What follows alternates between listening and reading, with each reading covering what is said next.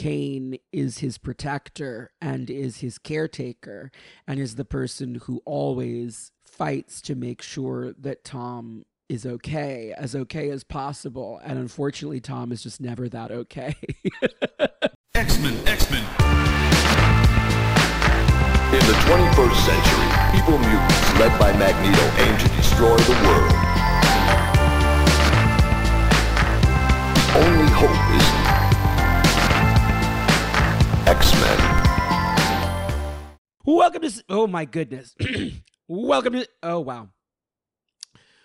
to Cerebro, the X-Men podcast where a homo and his friends dig deep into the history of Homo Superior. I'm your host, Connor Goldsmith, and today my voice is really shot. This is going to be kind of a raspy, husky, like Janis Joplin moment on Cerebro, and I'm just going to try my best here. But I am here today with journalist Owen Higgins. Owen, I was Googling you to make a bio and put it together, and unfortunately your Wikipedia page is about Sir John Patrick Basil Higgins, known as Sir Owen Higgins, who died in 1993 and was a judge of the High Court of Northern Ireland, knighted in 1988. So that seemed probably not to be you. Not me. He was also the target of an unsuccessful IRA bombing. That part is relevant to the Black Tom of it all. We are here to talk about Thomas Eamon Cassidy, Black Tom. I love this character. He has had a bit of a glow up in terms of prominence in the era of Krakoa. He's a member of X-Force. It's his first time on one of the hero teams, hero question mark in the case of X-Force. I'm excited to trace through his history with you.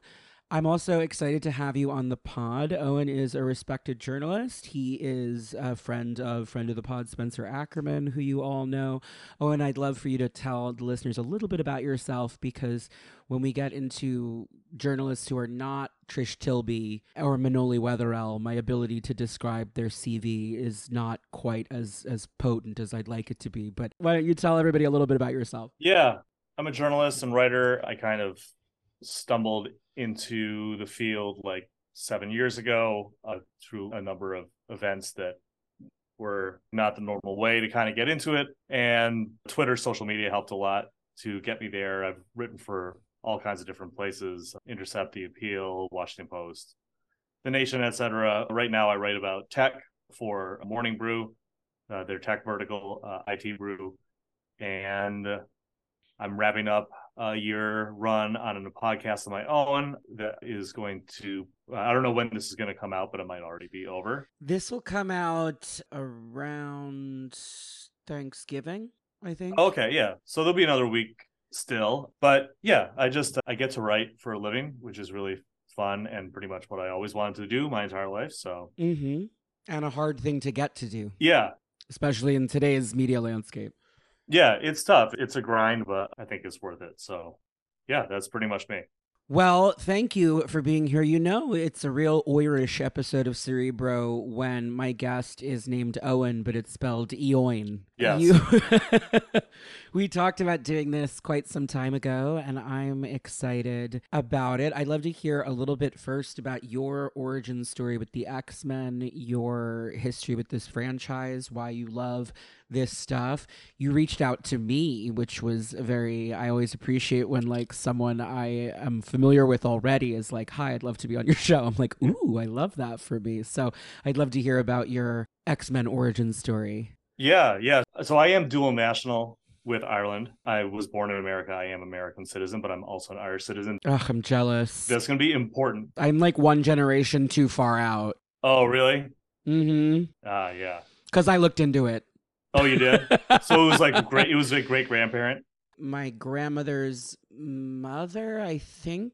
Well, no, she was born in Massachusetts. So it was maybe one or two out, but it was we're very close to it, but it was not gonna happen. Yeah, you have to have the right one, and then you have the right generation, and then you also have to do it at the right time. Right. If you had done it in the 80s or the 90s, you would have had better luck then. Yeah, I just feel like anybody who left in the hunger should just come on, guys. I mean, I guess it's a small island and we have been fruitful here in these United States. So And Catholic everywhere, yeah. problems, right? So like I get that they can't physically fit every Irish American who wants to come back. And it would be a very plastic patty situation if we all went and we're like, I'm home. It's here I Yeah. am. Place would be overrun. Like I'm here now. It would be so bad. Yeah. It'd be so bad. It'd be a lot of that. But yeah, so my X-Men origin story though, I started reading comics, I think, from the library in my small town that I grew up in the Berkshires in Western Mass. And I started reading like Tintin and like Asterix, and then like graduated to like the old Ninja Turtles stuff, which was like hyper violent, but they had it in the little kids section for some reason, because I don't think that they ever like really read it.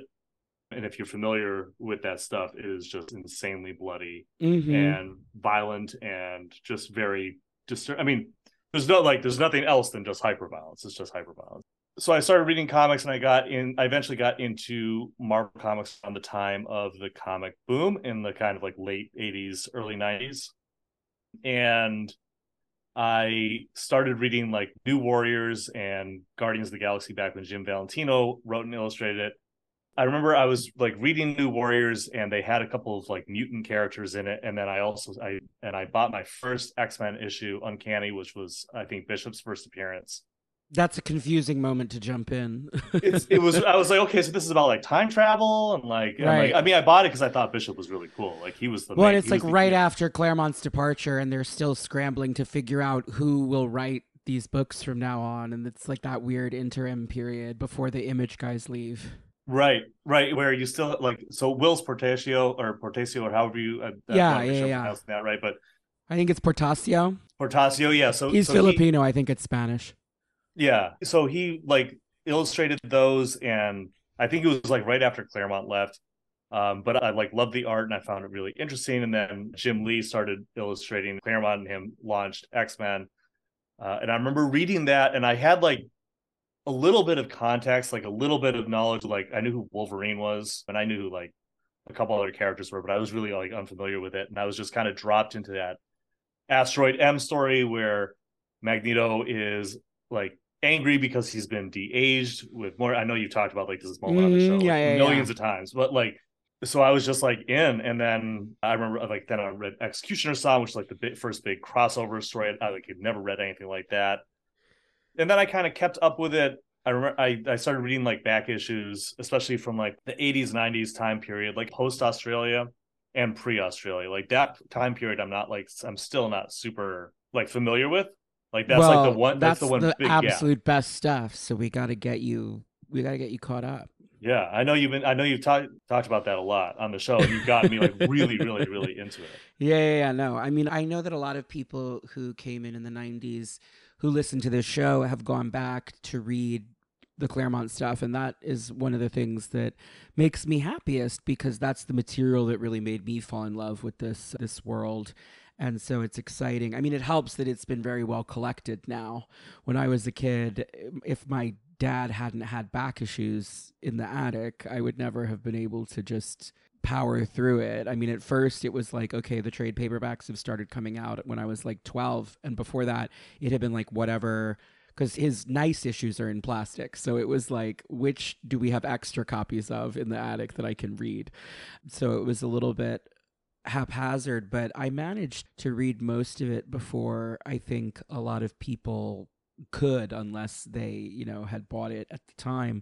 But now you've got Omnibuy, it's all digital, which is really nice for everybody. I mean, you can go on Marvel Unlimited and read it all, not for free, but for the subscription, which is not, that onerous. And so speaking of the Unlimited app, guys, today, as we're recording this on the 21st, friend of the pod, Jordan Bloom's first X-Men story is up on the Unlimited app. It is an It's a Wonderful Life riff where Professor Xavier wakes up in the age of apocalypse. It's a Christmas story by a Jew, as Jordan put it, which I think are often the best Christmas stories. Most of our favorite Christmas songs are by Jewish composers. But please do check that out. The hit counts on those comics are something that they keep track of. So it would be nice for Jordan if it got a lot of views. So when did you discover Black Tom Cassidy? So around that time when I started getting into like the X-Men, It's when he was in like X-Force and Deadpool and stuff around that Exactly. time. So X-Force 1 came out and I was like, "Oh man, like the art here is amazing," because I was, like a middle schooler. I no Hmm. longer maybe feel that opinion quite so strongly. Everybody at the time did, though. It was like a sensation. Yeah. Yeah, he was, and like it's funny, like when I look over, I try and be like diplomatic here. I don't want to be like mean, but like I like read the back issues now, and I'm just like, I just don't feel the same way, and I don't know where I was like coming from with that. Like, while like Jim Lee and Portacio, like I feel like Bacalo, who's probably like my favorite artist. I know that you're not like super crazy about his stuff, but he's just I still like look at that and really enjoy it. But Liefeld stuff doesn't quite hit the way that it used to. I still think that that early stuff is strong in a lot of ways. I think that, and Rob, if you're listening, don't come at me. I'm just saying, I think that when he was young, there was an effervescence and kind of excitement to it that propels it even when the anatomy is not that solid. And then I think as he got older and was incredibly famous, he's just less careful, and so it gets less and less, like the anatomy gets a little bit stranger and stranger until it's the stuff that people now really make fun of. But I think that early stuff, for the most part, it's kind of like an Art Adams Jim Lee hybrid style that's really interesting. Yeah, I think you're totally right about the action, right? Like I think But you that's can tell that the artist is writing the plot. Like you can right. tell that it's very different from the way that Wheezy and Claremont. I mean, Claremont's a Marvel Method type writer. He writes an outline, the artist draws it, and then he writes dialogue. So it's not out of the question to do that, but it's very different for the artist to write the outline, then draw the comic, then give it to Fabian and say, now write dialogue. That's just like a very different mode to operate in, and is not really something that had been done before. It's a shift at this time that was very dramatic and is what led to Claremont and Simonson's departures from the franchise. But the Black Tom stuff is pretty memorable. I would say that for me, Fabian Nicieza is the essential writer on this character, much like with Juggernaut. And his scripts, even in the early Liefeld story at the World Trade Center, the voice is very, very distinctive. So yeah, so you met him, I would imagine, when he and Juggernaut are holding everybody hostage in the Twin Towers, which now reads very strange. In the sliding time scale, it must have been a different building, but Yeah, it would have to be. we just It would we have just to don't be. worry about that now. Yeah. Yeah, like the World Trade Center, like he appears as basically like he's going to be the main villain for the first few X Force issues. He has Gideon, who is just like an incredibly powerful character. And so confusing, and a true Dwy, like Gideon of the Externals, guys, is not really a character you need to worry about, but he will factor into today's tale. Yeah, he definitely a character who could be written to be something like huge because power set is so out of Yeah, control. I would say after Selene and Apocalypse, who are like the ones that actually matter, he and Kandra are the two externals that they actually like made a go of, making them into characters that mattered. It's just that Gideon and Kandra never quite worked. Like They they don't just quite never click. they never really stuck. And I think Kandra is great. I think Gideon could be really fun. They just have never had like the story that you would really want to make like an iconic villain. Yeah, I think he's too. I don't want to like make this a Gideon podcast, obviously, No, but this is not a but Gideon podcast, but maybe someday. yeah, but I think my one comment that just about like why I think he's never taken off is just that his power set is so overpowered that if you're going to have him in something, he needs to be like the main villain. And I don't know Hmm. if his character is like quite strong enough to like back that up, if that makes sense. Yeah. Like it's just not quite there, and maybe it could be someday, but Yeah, I think part of it that is just that like it is insane when Bobby DaCosta is walking around with like his new bestie, who is this Brazilian businessman who for some reason has a mint green high ponytail that no one ever comments on. and no other hair on his head. He just looks like that. Yeah. And then when the reveal is that he's like a weird immortal mutant, it's like, oh my God, what a shock. It's like, well, that's not that shocking because, like, look at that guy. He looks fucking weird. But, Right. you know, Right. like, what are you gonna Exactly. do? Anyway, so yes, I think maybe we should just go from the beginning. The thing with villains, because their appearances are not constant, you can kind of just hop from story to story, which is fun. So Black Tom makes his debut early in the Claremont run. The Cerebro Claremont Marathon actually has just gotten to that. I am a little bit behind on the next episode of that on the Patreon because I tried to read on Sunday and my voice was a lot worse than it is now. So sudden podcaster problem. And the next one is the Jean becoming Phoenix issue. And I really didn't want to Fire and Life Incarnate. Hear me, X-Men. So I was like, let me wait until my voice is bounced back a little bit. But in not even Uncanny, in X-Men 99, we first start to glimpse Black Tom in shadow when a lawyer, Flaherty, who is like the Cassidy family attorney, tries to get a message of warning to Banshee that something is afoot and sends him a letter that's extremely unhelpful in that it lures all of the X-Men to Cassidy Keep, which is not super great. It's a letter telling Sean that he has inherited the ancestral home, Cassidy Keep. Flaherty is then murdered by Black Tom in shadow. We don't quite see him yet. One thing that's interesting about Sean, like, inheriting the castle is, like, from whom? Because as the story unfolds further and we never ever meet any other members of the Cassidy family, it's like, who died? Like, they never talk about a father, an uncle, or anything, which also leads me to the question of, like, the first big plot is basically about whether Sean or Tom will seize control of the family keep and name and all of that. But which of them is actually the rightful heir is not super clear to me because Tom is older. Yeah. So who was the Lord before Sean? Did they bypass Tom because he's a criminal? Like, what? Because, you know, it's sort of like how Brian and Betsy's brother Jamie is older, but is not usually in the line of inheritance, as it were, No. because he's a psycho. So, Right. you know, like, that's never quite been answered. I remember I read once that in one of the Marvel handbooks, they say that Tom lost the castle to Sean in a poker game, which is just something from a handbook, but is a funny way to try and no prize it. That would be like very Lando and Han of them, like over a game of Sabacc to like lose the Falcon. Right. So he says that he grew up there. Mm-hmm.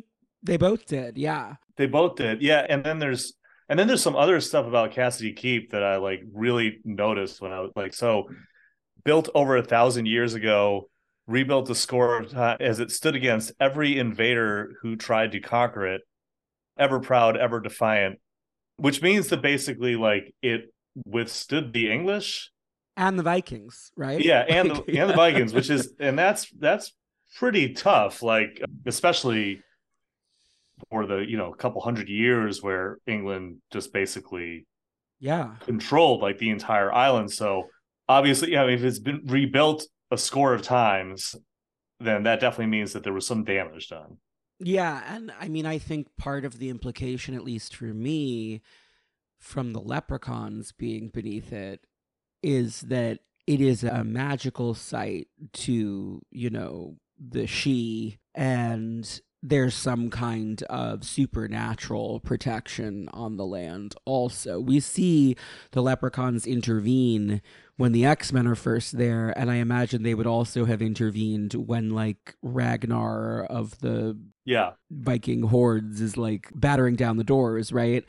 Also, the water looks pretty choppy around it. Sure It does. doesn't really look not like you can not land really there. assailable by sea, right? Yeah. And then, as you pointed out, it said that it's been rebuilt a couple times. So it hasn't always won, but clearly, nevertheless, it persisted, right?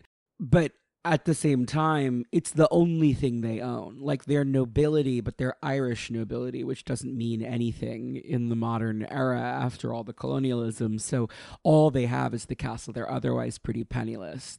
That's something that you see with a lot of European and particularly British, Irish, Celtic characters in superhero comics, being the poor relation, because it makes them exotic to American readers without making them difficult to identify with. Like, Betsy and Brian are also from less well-off aristocracy, like a house in decline. But with history. With a storied history, you have heraldry, you have a castle, you have all of that, but like the other nobles don't like you. You're not hobnobbing with the Prince of Wales because you're kind of a black sheep or a Black Tom in Right. this case. The name Black Tom is interesting. It's never really explained, I don't think. I mean, it's just that he has dark hair. My interpretation of it is that it's a reference to the Black Irish, which is a pretty prominent idea in Irish American culture, and that was once a prominent idea in Irish culture, but has kind of fallen by the wayside.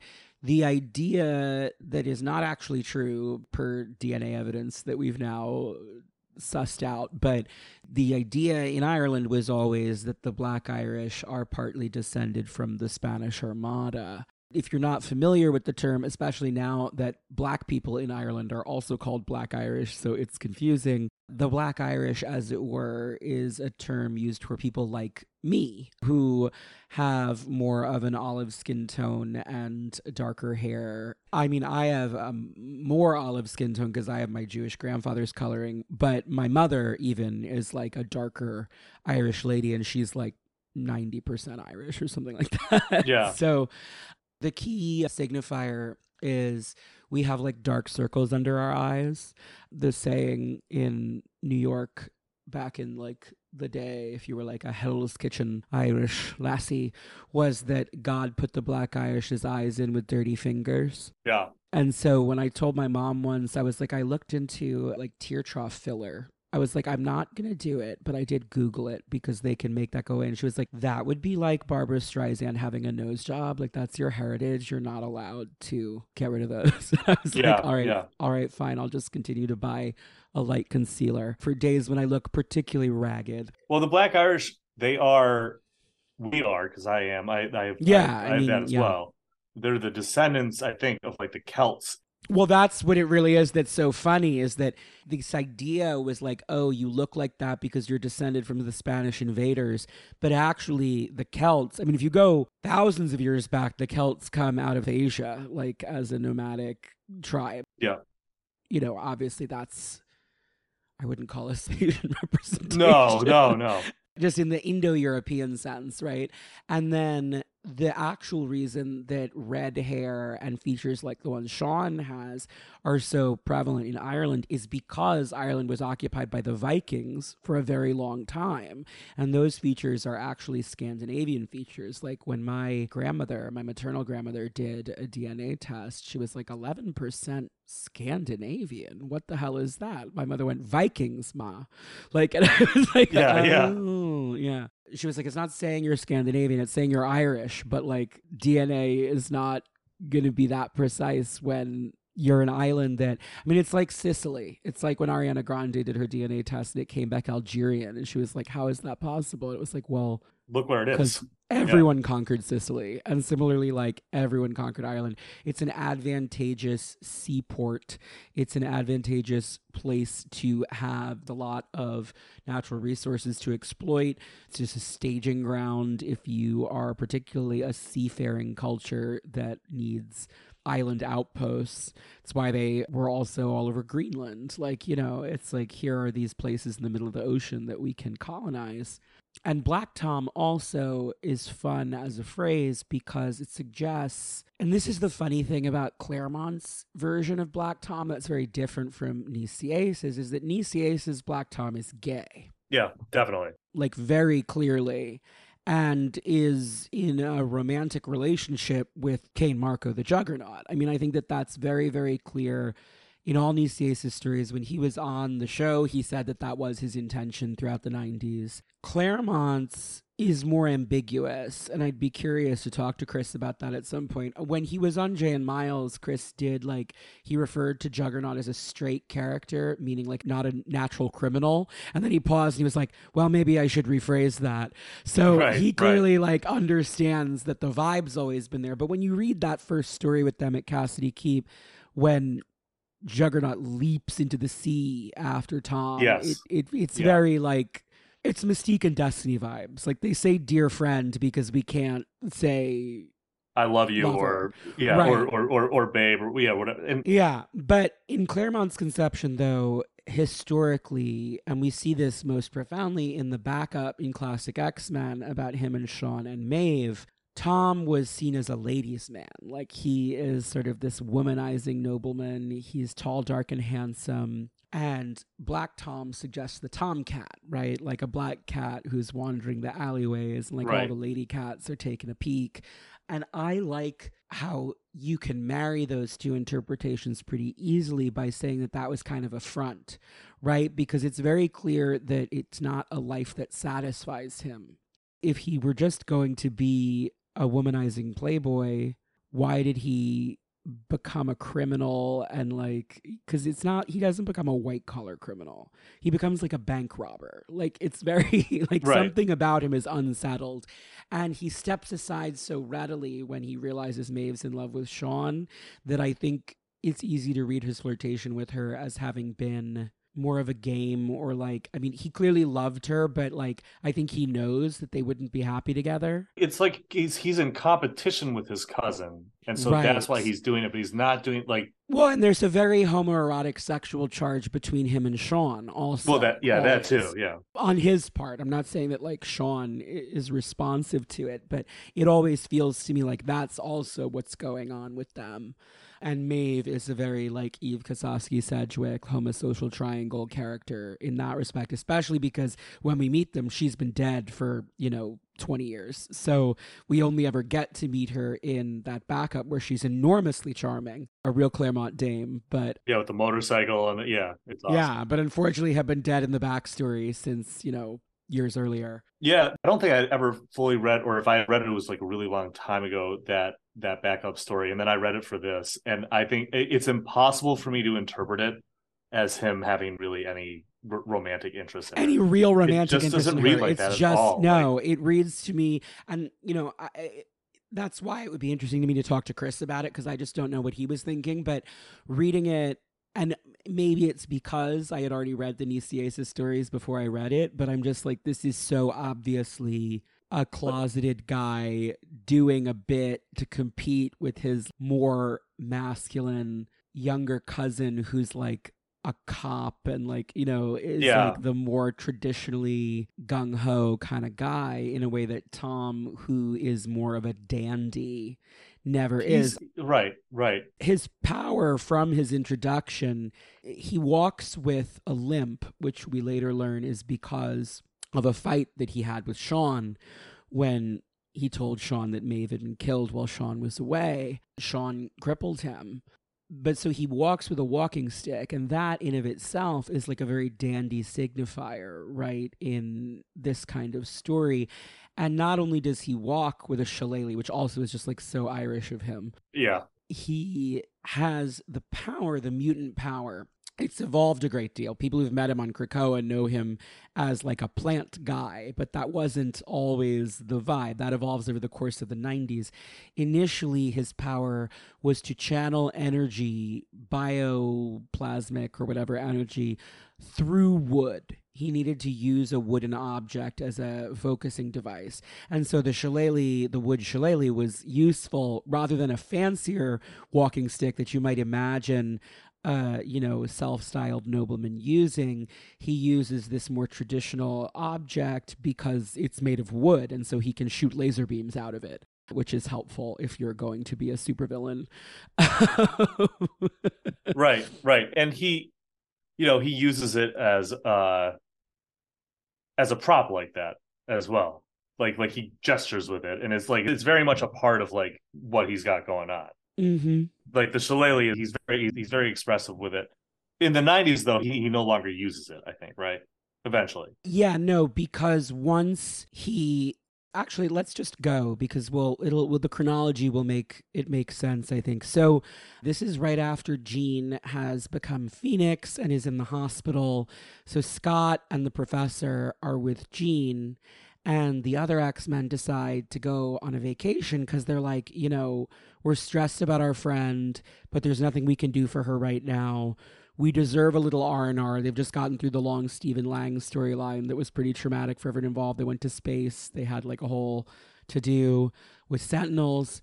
So the letter from Mr. Flaherty arrives just at the right time, and Sean's like, oh, laddies and lasses, let's go to me ancestral castle and have a nice Irish time. Of course, when they get there, they're like, this place is kind of a shithole, but it's fine. They're like, well, the views are beautiful. Right. So it's Banshee and Colossus and Nightcrawler and Wolverine and Storm. That means that they don't have any telepaths. So they are caught unawares by Black Tom and Juggernaut's schemes. It turns out that the steward, Eamon O'Donnell, who takes care of Cassidy Keep and who later stories basically imply raised Tom and Sean, is being blackmailed by Black Tom, who is holding his family prisoner. They have outfitted the castle with all these death traps and stuff. It's a very campy little story. It's fun. It's a lot of fun, yeah. It's an excuse for Chris to dress Storm up all nice in a gown for the first time, and for all the men to think about how gorgeous Storm is. This is also the story where we learn Storm's backstory. When she has a claustrophobic attack down in the catacombs, we come to understand her weakness because the character needed a weakness. She was so powerful.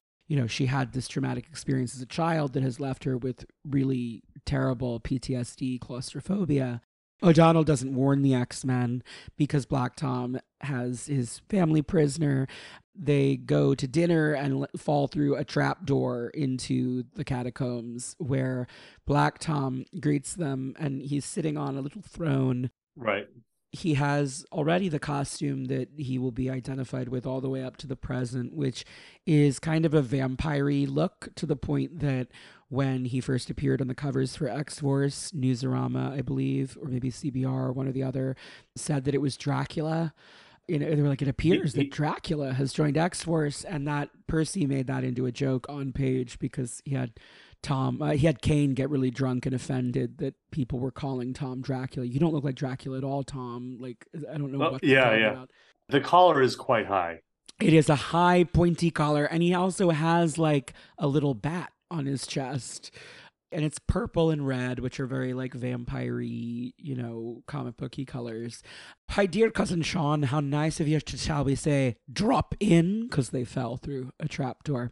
In case you haven't guessed, my muscular friend and I are the villains of the piece. I am Black Tom Cassidy. And I, students of Charles Xavier, my dearly hated stepbrother. Oh yes, we know who you are, X-Men. I am the Juggernaut. And together we two are going to do what no other villains in the history of the world have been able to do. We're going to kill the X-Men. The camp nature of the characters is here from the very get-go. My muscular friend, my dad reading this as a kid was like, I always thought they were gay. Right. He was like, if you knew gay people, he's like, it's the same way that Mystique and Destiny were very apparent if you were familiar at all with gay people, even if it wasn't said. It's like, oh, they're a couple. That's interesting. I've never seen that in a superhero comic. And my dad's, 15 reading this? So it was not super subtle, even for the 70s. Yeah, it's not, it's yeah.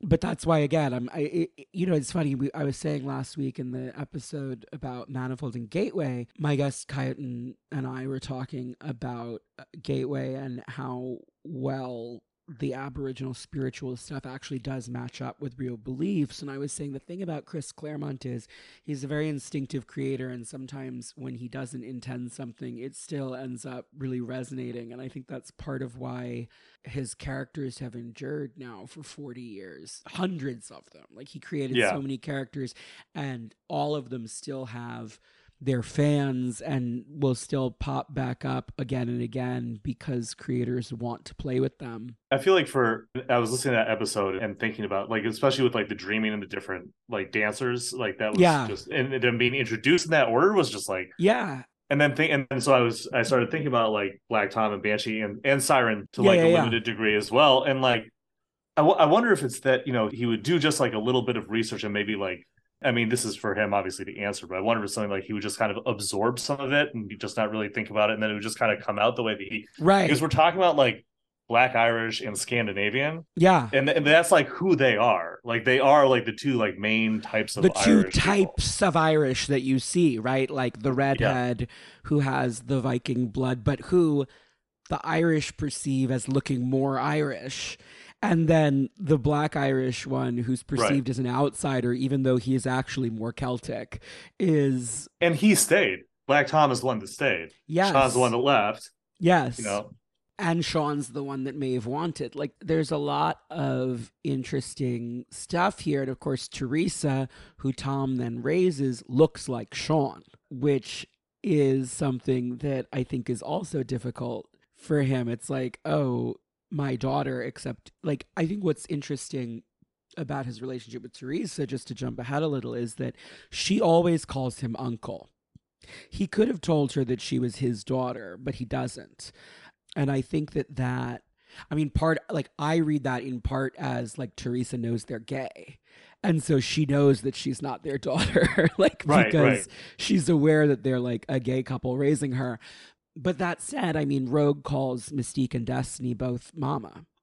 And that's not like they made the choice, like, we're your foster mothers. You can call us mom. And Tom never goes there. Does he tell her that Sean is dead? Is that what he does? Yes. Yeah. Yeah. Which is... And since Sean left forever and has been with Interpol... And that's a thing too. Like, yeah. Yeah. Well, it's not super plausible though, if you think about it for more than about 30 seconds, especially when later in X-Force, in like the John Francis Moore run and stuff, we learn that Maeve has family that like Teresa knows. So it doesn't super make sense because you think it would, but like you just have to hand wave it because this is just the product of a bunch of different writers fleshing it out over 20 years, because it really doesn't make sense that anyone wouldn't have been like, well, but your father's just working in Paris or whatever. Like, like and also with the internet, with the continuity moving forward. With the sliding time scale now, it would just be impossible. It was a little bit more plausible in the 80s that he could have kept us from them. But so the big fight between the Juggernaut and the X-Men is happening. Black Tom attacks Sean. They have a very climactic battle that Dave Cockrum draws beautifully, where eventually Storm manages to like snap out of it because a hole gets blown in the wall of the dungeons.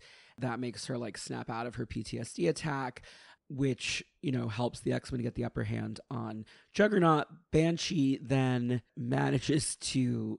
It's a very acrobatic. This is like when this era of the comics is when Banshee started becoming like really hot, which he didn't used to be. He used to be like, I mean, notably when he debuts in the 60s, he is a nasty racial caricature of an Irish person. Even the first few pages of 101 are like a little, his face is not that great. It's not until John Byrne that he becomes like sexy, but Dave Cockrum draws him in a kind of fun, like acrobatic way here that is very live. He like does kind of a backflip.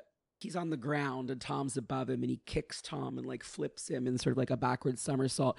Tom goes, "Why, you madman, what are you doing? You'll send us both over the edge." And then Tom falls like 50 feet into the sea below. And Sean says, "No, Tom, I only wish it didn't have to end like this."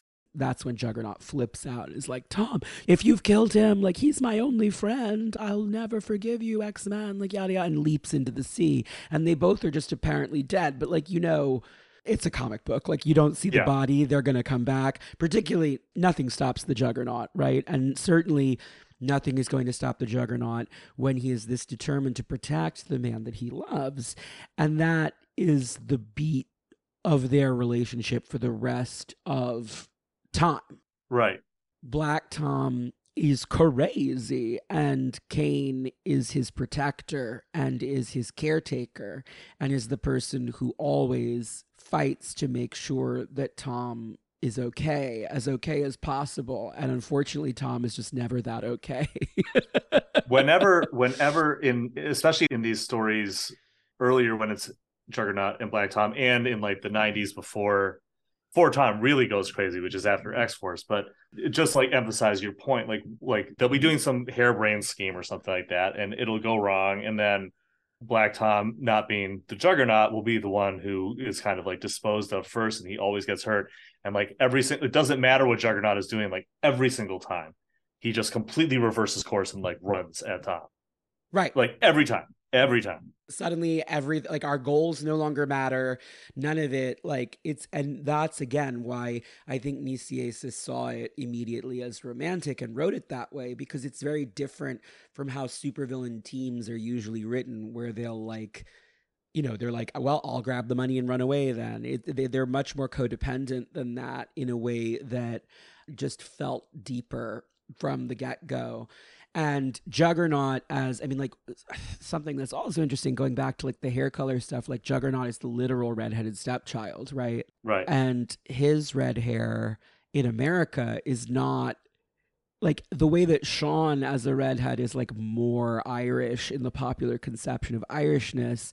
Kane being a redhead makes him more of like, you know, a whipping boy in like the New York culture that he and Charles grow up in. So there's something interesting about that too, that like Tom is drawn to this big muscular ginger guy in prison. Again, it like underlines to me the weird sexual tension between him and Sean that I think underpins a lot of their scenes together. Not that I think Kane is like a Sean replacement, but I think it's like, it makes a ton of sense that Tom would be attracted to a redhead.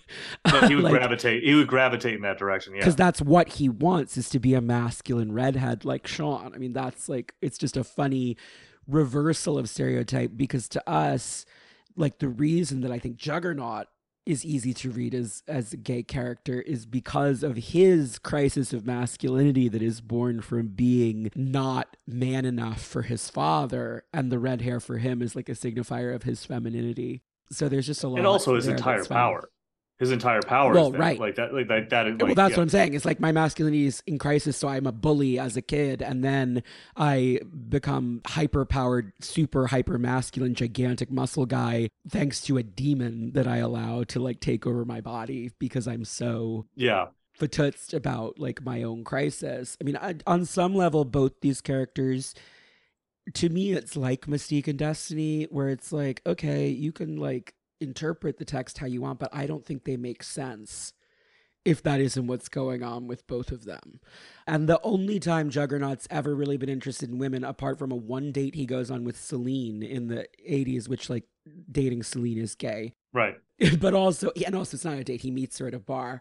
But like, apart from that, the only time he's ever really expressed interest in women is in the Chuck Austen run, which is where a lot of strange stuff happens with Black Tom and Juggernaut. I would say it's the least in keeping with their other characterizations. I think the Juggernaut stuff in the Austen run is actually overall pretty good, but I don't love the way it writes him and Tom. And I think part of that is that Austen clearly did not interpret them as a couple. Yeah. And I think that changes the vibe pretty significantly. But we'll get there when we get there. When they do turn back up again, it's in X-Men 122, where they hire Arcade to take out the X-Men because they're like, we don't want to bother with this again ourselves. They're really annoying. But Arcade, as always, fails. I mean, we hear that Arcade never fails, but whenever the X-Men are involved, Arcade always fails. And then they pop up again for a Chris Claremont story in Spider-Woman. This is the debut of Siren in Spider-Woman 37. This is 1980, or I guess the cover date's 1981, but I believe it's like a December 1980 release. And this is where they are now seen with Siren, who Tom has given a costume that's just a lady version of Banshee's costume. So again, like the idea that he's kept this from her whole life, and like her father is now a public superhero. It's like, do they not own a television? Like, it's just, there's a lot of this that doesn't quite work, but it's fine. Like, just don't. Her father's a public superhero from Ireland who has the same exact hair and costume as her. And costume as her. And the same, right. So it's like, but so they attack the Mint in the States because they're going to steal all of America's vibranium. And then they're going to either get the government to pay them to get it back, or they're going to sell it to foreign interests. They don't really care. They just want the money. But the San Francisco area is now home to Spider-Woman, Jessica Drew, a character I don't have a ton to say about, if I'm being perfectly honest. No. And they frame her for the operation, but the X-Men turn up because Black Tom and Siren register on Cerebro. When the police apprehend Siren, Tom decides, okay, actually, hold on. She's innocent. I forced her to do this. Like, he basically takes all the blame to let Siren go free and writes a letter for Sean and gives it to Teresa and explains that he raised her, that she's Maeve's daughter with Sean, and that he lied to both of them. It's like an apology to Teresa, basically. It leaves her both elated to discover that her father's alive, but also feeling very betrayed by the only father figure she ever knew. So that's like one of her driving forces through the 90s. She doesn't become a major character, though, until X-Force. She shows up in X-Men to greet him, but then she pretty much immediately fucks off to Muir Island, and because Sean is not an active member of the X-Men by that point. Then they pop up in Roger Stern Spider-Man story in 82, where they now have, this is the other thing that's like so gay, is like they now like are operating out of like a pleasure barge, like a super yacht that they've like made really fancy. And this is where we first see Kane with his sub helmet, which is like the most obvious thing that he just never thought of, because the big thing for the Juggernaut, for people who are unfamiliar, this is where the movie has got the idea that Magneto's helmet was immune to telepathy, that now is part of the comics, but it's the Juggernaut's helmet in the comics that was immune to telepathy. So any Juggernaut storyline was always about the X-Men trying to get his helmet off so that a telepath could stop him, which is why it was not great when they were at Cassidy Keep without Jean or the Professor. But even then he had to help. Oh, right. Right, because we you hadn't don't have a established telepath what it was. Yeah. You don't have it, because like in the 60s, you can, But so in this story, we see that he now has like a tight skull cap underneath that he made from the Cyttorak material or whatever, because Tom was like, if you had a littler helmet on under the big helmet, then they couldn't just do that every single time we fight the X-Men, which would be good for us personally. But they also, he also tries to like kidnap Madam Web, the precog, to force her to make good calls for them on like what to rob. Spider-Man intervenes. Juggernaut gets thrown into a pool of cement and is stuck in there digging himself out for months on end, because you can't kill the Juggernaut. But that must have been rough, honestly. You can't stop him, but you can slow him down quite a bit. You can slow him down. Their next appearance, which I truly love, is in a Marvel team-up by Louise Simonson. It's Marvel Team-Up 150. It is Tom's birthday. Kane wants to do something really special for him, so he goes back to the Temple of Cyttorak in Korea and gets the jewel that gives you the Juggernaut's power, and comes to New York with the gem in hand and gives it to Tom at his party, where like all of these like sexy ladies are like, again, Tom loves to put on a show, right? Like there are all these women like fawning over him, but you never get the sense that he's going to actually go there. There's also this guy with like a bow tie in the background. There sure is. Well. Yeah. There's lots of people fawning over old Black Tom. He's looking very happy to be there, but he's just a little bit maybe feeling a little bit uncomfortable. Yes. Because the Juggernaut has just come in, so he's kind of like, I don't know. He's like, "Oop, hi, my dear friend, and then Juggernaut walks in and gives him the ruby gem of Cyttorak, which terrifies all the women who run away because, I mean, this is like this looks like gay fetish art. Like, it is one of the wildest things I've ever seen in a Marvel comic. He picks up the gem and suddenly his muscles begin swelling and expanding to like Juggernaut proportions, and his costume just tears open with a rip sound effect as his pecs and arms just like tear through it. He's like screaming, and Kane's like, "What's the matter, Tom? Don't you like it?" And Tom's like, he's like, "This is scary. I don't like this." He's like, "You just scared away all my guests." They start fighting, and that attracts Spider-Man and the X-Men. Tom starts to realize like, oh, I'm super powerful now, which actually I dig. But it quickly becomes apparent that, I mean, again, Kane is just not that smart, and it didn't occur to him, like, you can't just have two Juggernauts. Cyttorak can't just like empower as many people as you want. Kane is now half as strong, and they're both only half as strong as the Juggernaut at full power. The way it ends up resolving is that Rogue, who is with the X-Men at this point, steals Black Tom's power, which drains the Juggernaut power out of him. And then once it wears off of Rogue, it goes back to the Ruby instead of to Tom, because it's like not really Tom's power. And so Juggernaut grabs it, Kane gets all his power back, and then hurls the gem into space so that no one else can touch it.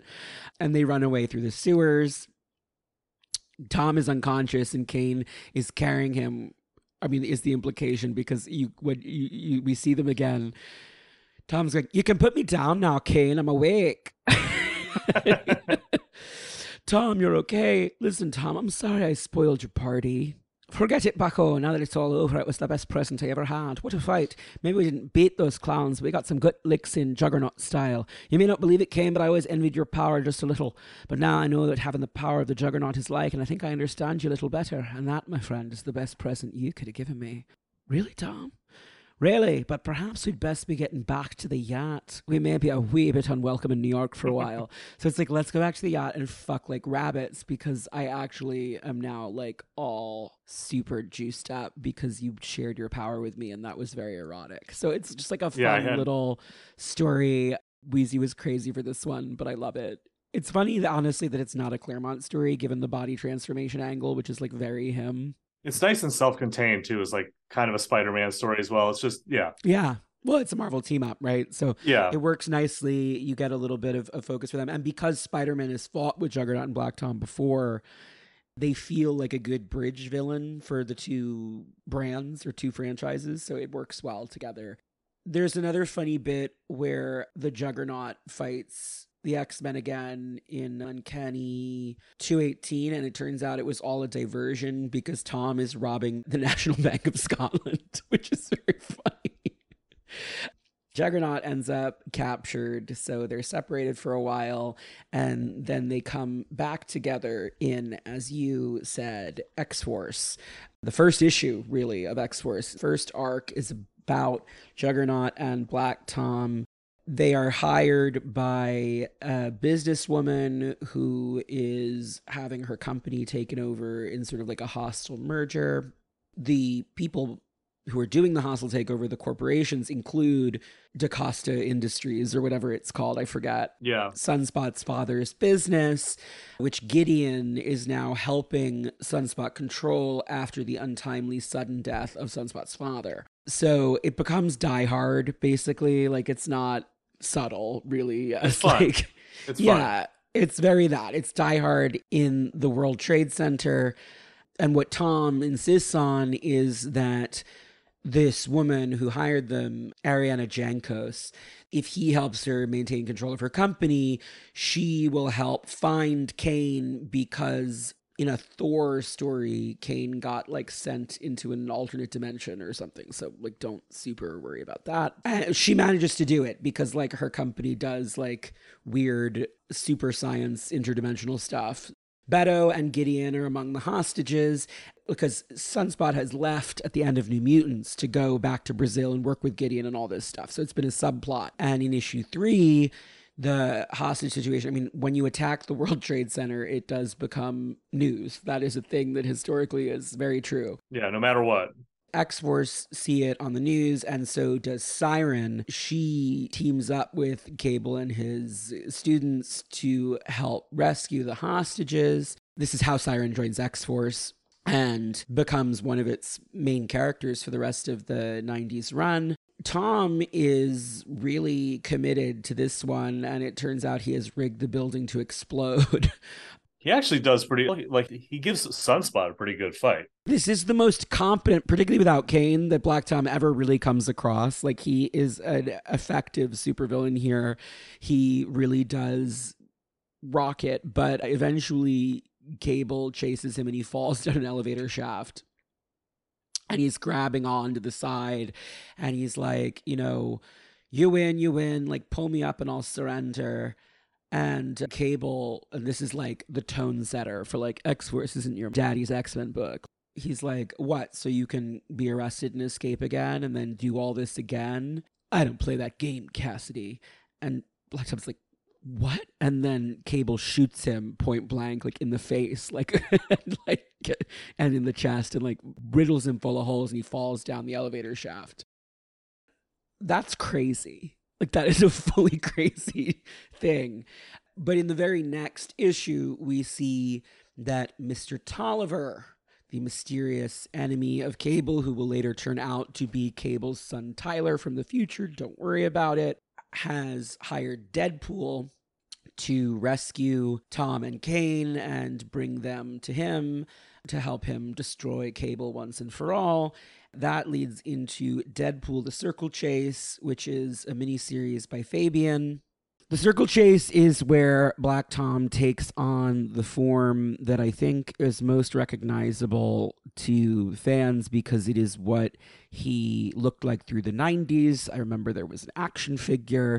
Tolliver and his scientists introduce these weird living wood fibers into Tom's wounds, and they keep him alive because they sort of grow and spread through his body. He has like an empty eye socket, like full of wood, and he has like wood claws now, and it like, covers the wound over his chest and his arms. It means that he's now sort of like half made of wood, which has two valuable power-up benefits. One is that it ameliorates his need to walk with the cane to begin with, because his, damaged leg is repaired. But the other thing is that now he can channel his energy blast through his own body, which means that it's like for two reasons now he doesn't need the shillelagh. He doesn't need it to walk, but also now he can just zap people, which is a much scarier thing. In classic Black Tom stories, if you get his shillelagh away from him, he's pretty helpless. Unless he can find something else that'll work. But exactly. But like it was a limitation on his power that he now no longer has. That said, he starts going crazier and crazier pretty fast. Like the minute that this sort of foreign material is introduced to his body. Tolliver is dead by this point. Don't worry about it. Someday, I guess, I'll have to cover Tyler Dayspring, but today is not that day. There's this big conflict over his will. I mean, he's not actually, truly don't worry about any of this. But like, basically all the people who used to work for Tolliver are now fighting over his holdings. And Deadpool is one of those people. And Black Tom uses his new, like, just point and click energy powers to like blow a hole in him, not quite understanding how fast Deadpool regenerates. This is like in Cairo. They're finding like information on Tolliver's will, and they fly back on a commercial flight because they're like, we're just going to play it cool. And Deadpool sneaks on board and opens the emergency exit. And because this isn't really how planes work, but we all think it's how planes work because it's how planes work in movies. It depressurizes the cabin and sucks Black Tom out, and Juggernaut, in his classic Juggernaut way, obviously leaps out after him to make sure that he survives. We then start to see this plot developing I ended up looking this up because I was like, I don't know where this is from, and Black Tom's not in it, so it wasn't in the reading order. But it's a Tom DeFalco story in Thunderstrike in '93, where Juggernaut, he goes to the company that Tolliver used, the science out, and like steals Tom's case files because something has gone wrong. And we get to see that more in X-Force 30 and 31. This is during Nicias' run. This is a big Siren story. Black Tom thinks he's dying because the wood is like rapidly taking over his body. Throughout this period, it feels like, as he did with the Legacy Virus storyline, Niciesa is using Tom's parasitization by these experimental wood elements as an allegory for AIDS. There's a lot of stuff here where Juggernaut is trying to save his dearest companion and friend from a disease that's progressively killing him. And there's a lot of to do about like whether they'll be able to see each other, and like Tom crying out for Kane in the hospital, but like they're not together, and like that kind of stuff that's done really well, I think. But basically the wood has like gotten into his brain at this point, and he's gone pretty much crazy. The only thing that Kane thinks will snap him out of it is to see Teresa. And so Kane goes to Warpath, who is Teresa's love interest, besides Deadpool. Teresa's a complicated lady. Go back to the Siren episode for more on her at this time. But they meet up at her mother's grave. She confronts him about having lied to her all those years, but doesn't want him to die. And he decides to turn himself in to Interpol because they will take care of him. And Banshee uses his connections at Interpol to make sure that like he will get the best possible care. That leads into Nicias' Deadpool series, where he meets Dr. Emrys Killebrew of the Weapon X program, which is a truly Claremontian style name. God bless Niciesa for coming up with some of those on a regular basis. This story is sort of the last one, I would say, that is like classic Black Tom before Black Tom goes in a very weird direction. It's the last time that he's like recognizable for a long time. For like a very, very, very long time. Yeah. Yeah. Killebrew is the guy who experimented on Deadpool and gave him his like cancer regeneration powers. Kane breaks into prison to free Tom because he can't live without him and like doesn't think that anyone's helping enough, and kidnaps the doctor as well because Tom is like, no, the treatment does seem like it's maybe beneficial. They decide that they're going to capture Deadpool so that Killebrew can extract whatever factor from his body could help save Tom. And Banshee and Siren end up teaming up with Deadpool. This is where like Siren's flirtation with Deadpool kind of also begins. They team up with Deadpool to try and fight Black Tom and Juggernaut and the mercenaries that they've hired, which immediately sets Tom off because he doesn't like when Teresa's in a dangerous situation. He's not happy that she's with X-Force. I mean, you know, eventually one of his minions brings him Deadpool's hand, which was cut off in the fight. And Tom cuts off his own hand because it's like made of wood at this point. The wood is just like creeping all over his like entire, like all of the kind of like, I guess, like softer inside parts of his body. All of the soft tissue has been is like being replaced by wood. Yeah. And so he cuts off his own hand and replaces it with Deadpool's, and Deadpool begins regenerating into him. It makes Tom suddenly able to feel again. It stops the parasitization of his body, but also like restores his nervous system to some extent because like he couldn't feel anything anymore. That's part of why he was going crazy. Unfortunately, being full of Deadpool cancer also starts to make his pain receptors fire. Like he is in constant agony. So it isn't really working out. And while his parasitization by the wood symbiote is halted, his brain just fully starts collapsing under the strain of like fighting that infection off. While it's actually interesting because it's not unlike Cable, and how like Cable has to use his telekinesis to constantly keep the techno-organic virus from overtaking him. And that's why Cable isn't as powerful as, say, Nate Gray or as Rachel, frankly.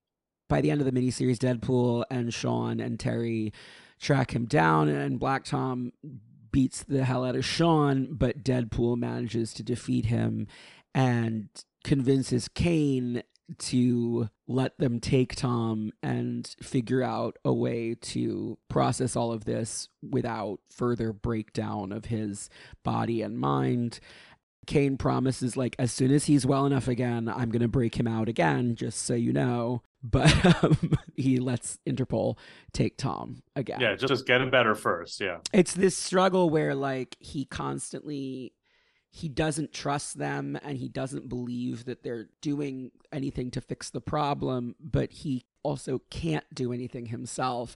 And so it's this very frustrating thing that, again, I think was meant to parallel the AIDS crisis, in the sense that the medical establishment isn't doing enough and they won't let me see him, but they're doing something and I can't just sit here and watch him waste away and die. So yeah, that's kind of their extended beat over and over again. There is like one like other interesting layer of it too, though, which is that, like, in order to have this done, like, Tom had to go to Interpol, like, not to Sean's SHIELD, people, right? Yeah, not the CIA or the KGB, or the KGB wasn't around at this point, but like, but yeah, I get what you mean. In Marvel, they basically are still. Yeah, like right, like not Hydra, not AIM, like no, he has to go to Interpol, which is like, and I know you guys covered this in the Banshee episode, but like, that's a choice for an Irish character to go work for Interpol, and Black Tom seems like kind of like the other side of that kind of impulse, and to have him have to do that always kind of makes me feel like a little like it's just adding another layer to it, Yeah, no, absolutely. And it's more of it makes it harder for Tom to accept that help. It makes it more of a betrayal whenever Kane allows Interpol to take him, which strains their relationship. It's interesting. Because if it's Sean's decision to go to Interpol is kind of like him, I don't know, there's like a really strong like no snitching kind of culture in Ireland that comes from being occupied for so long. Right. And so part of the conflict between Sean and Tom, I've always thought, was that we see that Tom has supported the IRA mostly for financial gain, but also I think because he is opposed to the occupation. Sean working with European police forces is something that I'm sure pisses him off. Yeah, he's on the other side.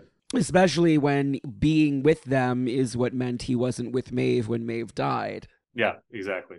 And like whether or not Tom actually wanted to marry Maeve, she was his best friend. The loss of her is very, very deep for him. And it's symbolically that Sean left Ireland to collaborate. Yeah, collaborate. That's the word I was looking for. Yeah. And she paid for it. And of course, she paid for it in an IRA bombing, which of course makes Tom feel, because it's like, did Tom fund the bomb that killed Maeve? Possibly, right? Like, but he needs to displace his guilt for that onto Sean. So it's part of their complex interplay.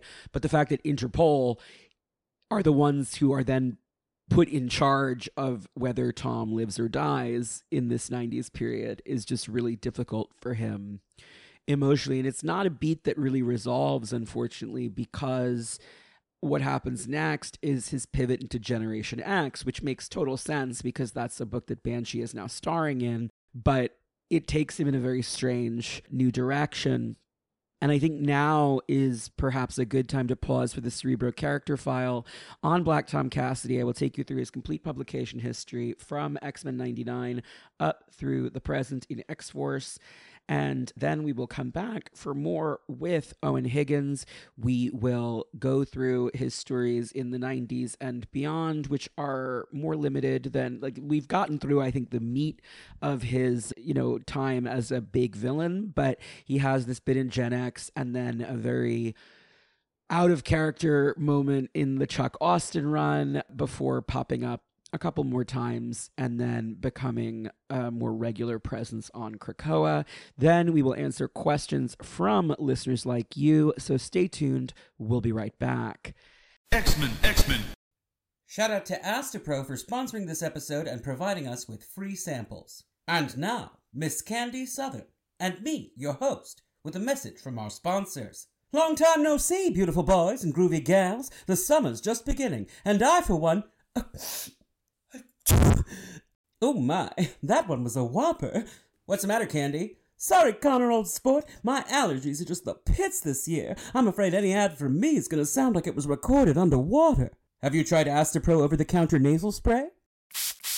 It's the first and only 24-hour steroid-free allergy spray and starts working in 30 minutes while other allergy sprays take hours. Astapro is a first-of-its-kind nasal allergy spray, delivering full prescription-strength indoor and outdoor allergy relief from nasal congestion, runny and itchy nose, and sneezing.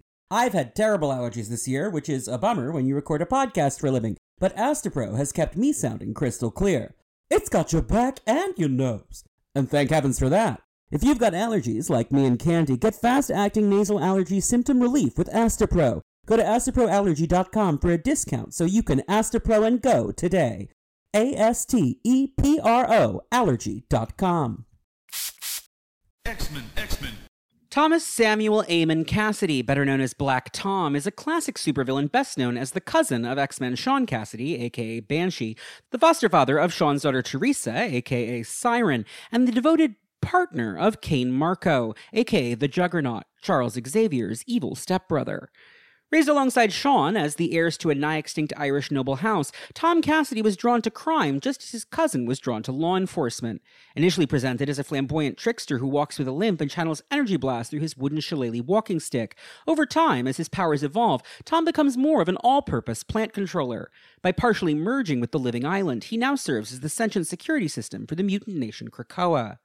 Tom makes his debut in 1976's X-Men 99 by Chris Claremont and Dave Cockrum, in which he appears only as a shadowy figure and murders the family lawyer, Mr. Flaherty.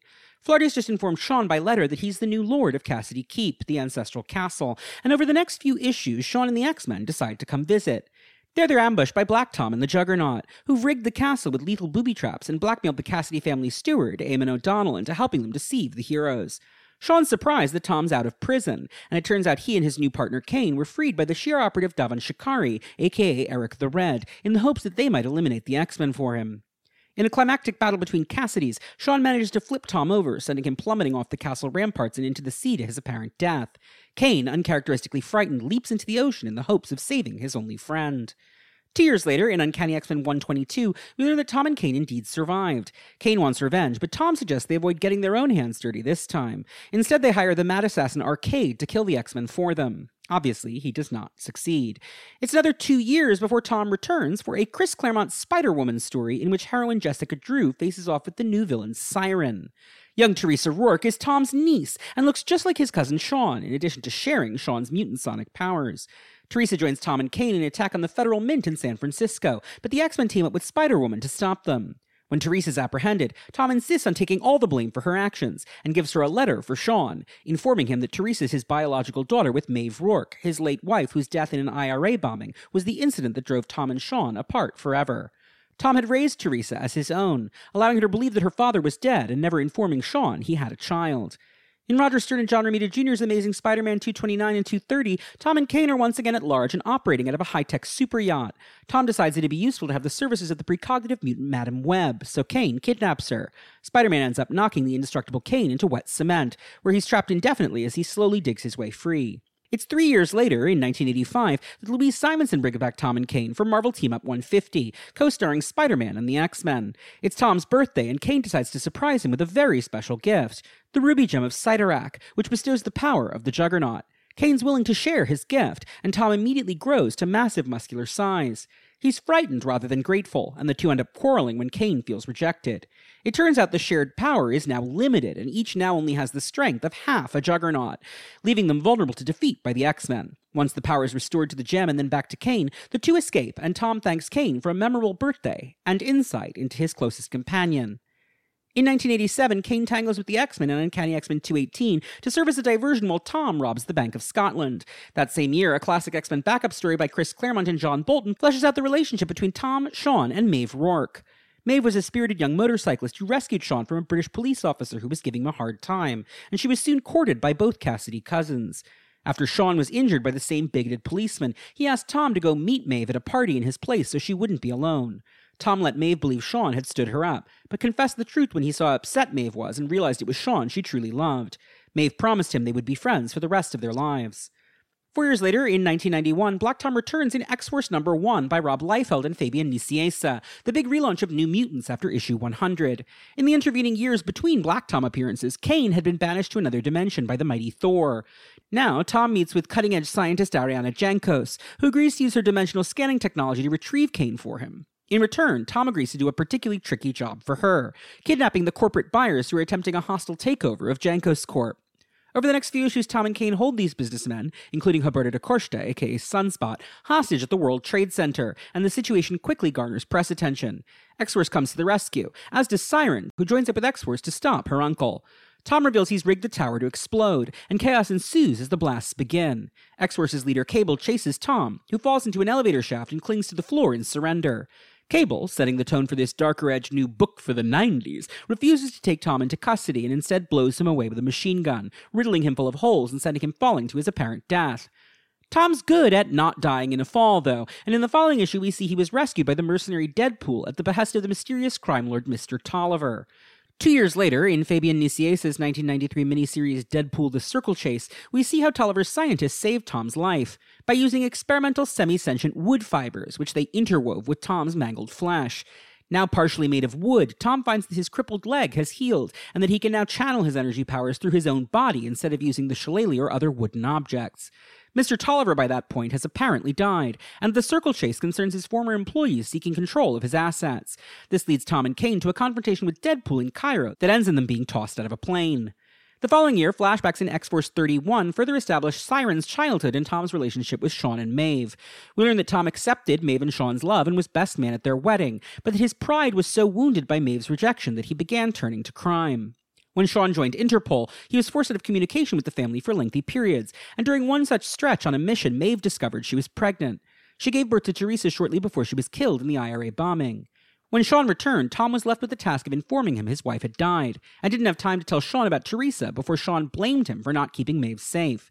He attacked Tom, destroying the earth beneath him with a sonic scream and causing the fall that crippled Tom's leg. Tom then decided to raise Teresa himself and begin the deception. Eventually, he sent her to boarding school to keep her out of his growing criminal enterprises, and while she was away, Sean returned. He seemed interested in reconciling with Tom, but it turned out he was undercover investigating Tom's crimes. He had Tom arrested and sent to prison, where Tom met Kane, and everything changed. In the present, Tom is losing his mind because the symbiotic wood fibers are growing out of control now inside his body. Feeling death approaching, he returns to Cassidy Keep and has Kane arrange a meeting with Teresa at Maeve's grave. After making his apologies to his foster daughter, Tom surrenders to Interpol, as their medical resources may be able to help him with his aggressive condition. Later that year, Nicieza brings Tom along to the Deadpool solo series, where Kane breaks Tom out of Interpol custody because the treatments are simply taking too long. It turns out Interpol set him up with Dr. Emrys Killebrew, formerly of Weapon X, who gave Deadpool his powers and is now making progress on Tom's condition. Kane kidnaps Dr. Killebrew to ensure the treatments continue, and Killebrew suggests that Deadpool's healing factor might be the key. Banshee and Siren team up with Deadpool to battle Tom and Kane, and while Tom briefly seems to cure his viral wood condition by grafting Deadpool's hand onto his own wrist, he ends up collapsing in pain as Deadpool's cancerous healing factor begins overtaking his system instead. Kane agrees to let Tom and Killebrew return to Interpol's facilities, but promises he will break Tom out again the minute he's better. Tom next appears in Scott Lobdell's run on Generation X, in which he's involved in the very confusing Mondo storyline. Mondo's a young mutant who joins Sean and Emma Frost's new class of students, but he actually turns out to be working for Black Tom as a spy. Tom sneaks onto the grounds of the Massachusetts Academy himself, as his mutation and his illness seem to have developed in a dramatic new way. He's now a full-blown plant controller, and his body is made entirely of wood and plant matter. Merging with the samples of the living island Krakoa that Emma and Sean have employed for their training areas, Tom becomes part of the land and further loses his humanity. By the time he and Mondo launch their attack, he is completely crazy. Tom uses his dramatically expanded powers to send the students far, far away and tries to force Sean and Emma to kill each other. Finally, the mute girl Penance, the only student left behind, uses her razor-sharp fingers to cut Tom's plant body in half. Mondo ends up killed by the Super Sentinel Bastion. When Black Tom returns almost 2 years later in the Siegel and Kelly X-Men run, he's once again in his classic human form, with the parasitic wood virus situation apparently handled off-panel. He asks Storm and Gambit to help him steal a counterfeit ruby gem of Cyttorak from an evil cult that has attacked Kane and stolen his powers. Back in Generation X, now written by Jay Ferber, Tom returns in issue 60 as part of a pretty big retcon. The Mondo we met earlier was just a plant matter clone Tom created, and the real Mondo has been alive and in training all this time. Mondo wants revenge on Emma Frost's sister Cordelia for reasons, don't worry about it, and attacks the Massachusetts Academy with Tom and Kane. You really don't have to worry about any of this. 2 years later, in Chuck Austin's Uncanny X-Men, Tom experiences a sudden secondary mutation that once again turns him into a plant monster like he was in early Generation X. Driven crazy once more, Tom lashes out at Kane, who calls the X-Men for help. Feeling betrayed, Tom abandons Kane, who ends up joining the X-Men. When Tom returns 2 years later as part of a new Brotherhood of Evil Mutants, he's once again completely insane, and tries to convince Kane to betray the X-Men as a double agent. When Kane's student Sammy Perret, aka Squid Boy, discovers the meeting in the woods, Tom brutally murders the boy before Kane's eyes. He then launches a murderous rampage across the school until he's banished into a black hole alongside the rest of the new Brotherhood. Tom's creator Chris Claremont, now back on Uncanny after Austin had moved to New X-Men, subsequently reveals that the Brotherhood landed in Mojo World and cut a deal with Mojo himself to escape. Tom then pivots into Claremont's New Excalibur, which deals with the fallout from House of M and the Decimation in England, and stars Kane as a member of the team. The Decimation somehow reverts Tom to his classic form, and as a result, restores his sanity.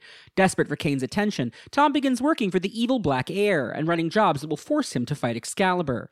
He kills Dazzler in battle, she gets better, and then ends up face-to-face with Kane. Tom denies his responsibility for killing Sammy Perret due to his mental state at the time, but Kane won't have it. He convinces Tom to surrender to the authorities and begin making amends in prison for killing the child. 5 years later, in 2012, Tom returns in the Deadpool solo series, now written by Daniel Way, and teams up with fellow Deadpool foes Black Box and Black Swan to take down Deadpool once and for all. It does not work. It's another 4 years before Tom pops up again, this time during the Inhumans vs. X-Men era. As Mpox ravages the country, Tom joins the new Hellfire Club in Cullen Bunn's Uncanny X-Men, serving as Magneto and Monet St. Croix's White Bishop. He works with the X-Men to take down the Someday Corporation, an evil entity manipulating mutant Mpox patients. The following year, Bunn uses Tom again in X-Men Blue, now fully reset to factory settings. He's doing mercenary work with Kane, like back in the 70s and 80s, and they fight the time-traveling Tina 05 on a yacht. In the 2019 soft reboot, House of X and Powers of 10 by writer Jonathan Hickman, Tom is one of countless mutants to become a citizen of the new mutant sovereign nation on the living island Krakoa. Though Kane, as a human, is initially forbidden from setting foot on the island, Tom flourishes there as his mutant power begins interfacing with the sentient Earth. Becoming part of Krakoa's hive mind, Tom evolves into the living security system for the new mutant state, and is tasked with assisting the secret Black Ops security apparatus in Ben Percy's X-Force. He agrees, in part to explore his new condition, but also because Krakoan leadership agrees to resurrect Sammy Perret. As Tom continues to serve his new homeland, becoming a physical outgrowth of it, his sense of self has grown more and more unstable. But the recent arrival on the island of his devoted partner Kane, now permitted to be a human resident of Krakoa, has brightened old Black Tom's eyes again. X-Men, X-Men. And we're back. I hope that you enjoyed that character file. We are about to take you on the roller coaster ride of the latter half of Black Tom Cassidy's appearances, where shit just gets weirder and weirder. It gets crazier and crazier. Before it all gets sort of resolved to some extent on Krakoa. And then we are going to answer your questions. We took a lunch break, so my voice has bounced back a little bit. I was like, my Irish accent is going to be even worse because I can't talk. Well, it has more of a lilt now to it. Yeah, well, this morning it was like, so this is what happens. Live theater, everybody. You can't, the thing about a weekly show is you can't put it off if you have laryngitis. In any case, when last we left our villain, he was with Interpol again, but he escapes to turn up for Generation X 18 where we see that he has become a full-on plant guy now. Like, now he is just made of wood and plants and whatever. So whatever the treatment was to stabilize things, it seems to have gone really the other direction. Total 180. Yeah, this is perhaps because of, like, actually there's something a little bit interesting. I mean, this is where he starts to have the ability to control plant life generally and to, like, commune with it. And the suggestion in Gen X, they're using samples of Krakoa, the island, to create their, like, danger biosphere. Tom turns up because he has infiltrated that plant system and has been slowly taking it over. But it seems like bonding with the Krakoan plant matter somehow accelerates him in some way. Like, if you look at it now on Krakoa, where he is attuned to the system very closely and intimately connected to Krakoa in a way that most characters are not, it makes sense that maybe this sort of started with his first taste of Krakoan energy or what have you. It does feel like it's just too much for him at this point, though. Like, he can't handle it. Like there's too much going on for his brain to deal he's with. still too fractured. It's just not working. And it turns out the newest Gen X member, Mondo, who recently joined the team after Gen X, rescued him from a whole thing with Cordelia Frost, Emma's younger sister. Don't worry about it. We'll get to that in a Mondo episode someday, which would be very difficult because Mondo, well, it's just really strange, right? So it turns out that Mondo is Black Tom's sleeper agent within the team. He's there to spy on them and report back to Black Tom. As I recall, like Mondo isn't even really like super, like he's not even like super introduced before this happens, though. Like it happens quite quickly. No, it's all really abrupt. Yeah. And basically, Tom forces Sean and he kidnaps all the kids, and he forces Sean and Emma to fight to the death. And so Emma uses her telepathy to fake Sean killing her, basically. She takes over his mind and uses his powers in such a specific way as to knock her unconscious in a way that makes Tom believe she's dead. The whole thing is just very unclear, though. Like, Tom is just fully crazy here. Like, his motivations are unclear. It seems like he wants revenge on Sean, but we don't really know why. And mostly he's just like a gibbering Swamp Thing looking monster. Yeah, it's a good showcase for Chris Bachalo to draw a lot of weird stuff, but as far as his actual like the coherent like through line to what he's doing, it doesn't really exist. Exactly. He's just kind of, when I think they ask him what his motivation is at one point, and he says, "I just want to kill you all," and then just kind of he just kind of leaves it at that. Yeah. So it's resolved in kind of a confusing series. I mean, this is all leading into Operation Zero Tolerance. Tom sends the kids away to the ocean, where they eventually will run into Gloria and Shaper of Dreams, which is how they get to LA, which is how they get caught up in Operation Zero Tolerance. This is really the very end of the Libdell run on Gen X. Mondo is killed by Bastion, and Tom is cut in half by Penance, who has razor sharp skin and just slices him in fucking half, which is, it's a pretty incredible. In the space of a moment, at the hands of the young tormented girl who has thus far been unable to express her pain, all the hatred and venom and bile that was Thomas Cassidy is no more. It's pretty dramatic. There's not much else to say about it. I remember reading that and being really floored, honestly. A little bit later, we get a Howard Mackie story where, again, like every now and then, Spider-Man will just like advance this plot because the Juggernaut and Spider-Man fight sometimes. And we find out that Tom's alive because Juggernaut is doing crimes to help him recuperate again. As usual. As usual. That said, when he comes back, he's pretty normal looking again. Like, he just kind of looks like himself. This is in the Siegel and Kelly run. Kane is tricked by a cult that wants to steal the power of the Juggernaut. And it's a nice little role reversal. This is Uncanny 361. in 97, 98. It's a nice little role reversal for Tom and Kane because Tom gets to take care of Kane, who's like weak, so that's nice because they never get to do that.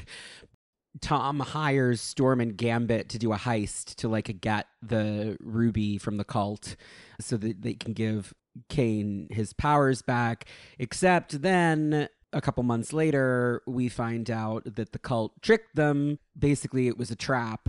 When they took the power back, he also absorbed the evil demon that the cult worships, and so they fall into this is a very bizarre story. Kane tears through dimensional space and they end up in like a non-Euclidean reality.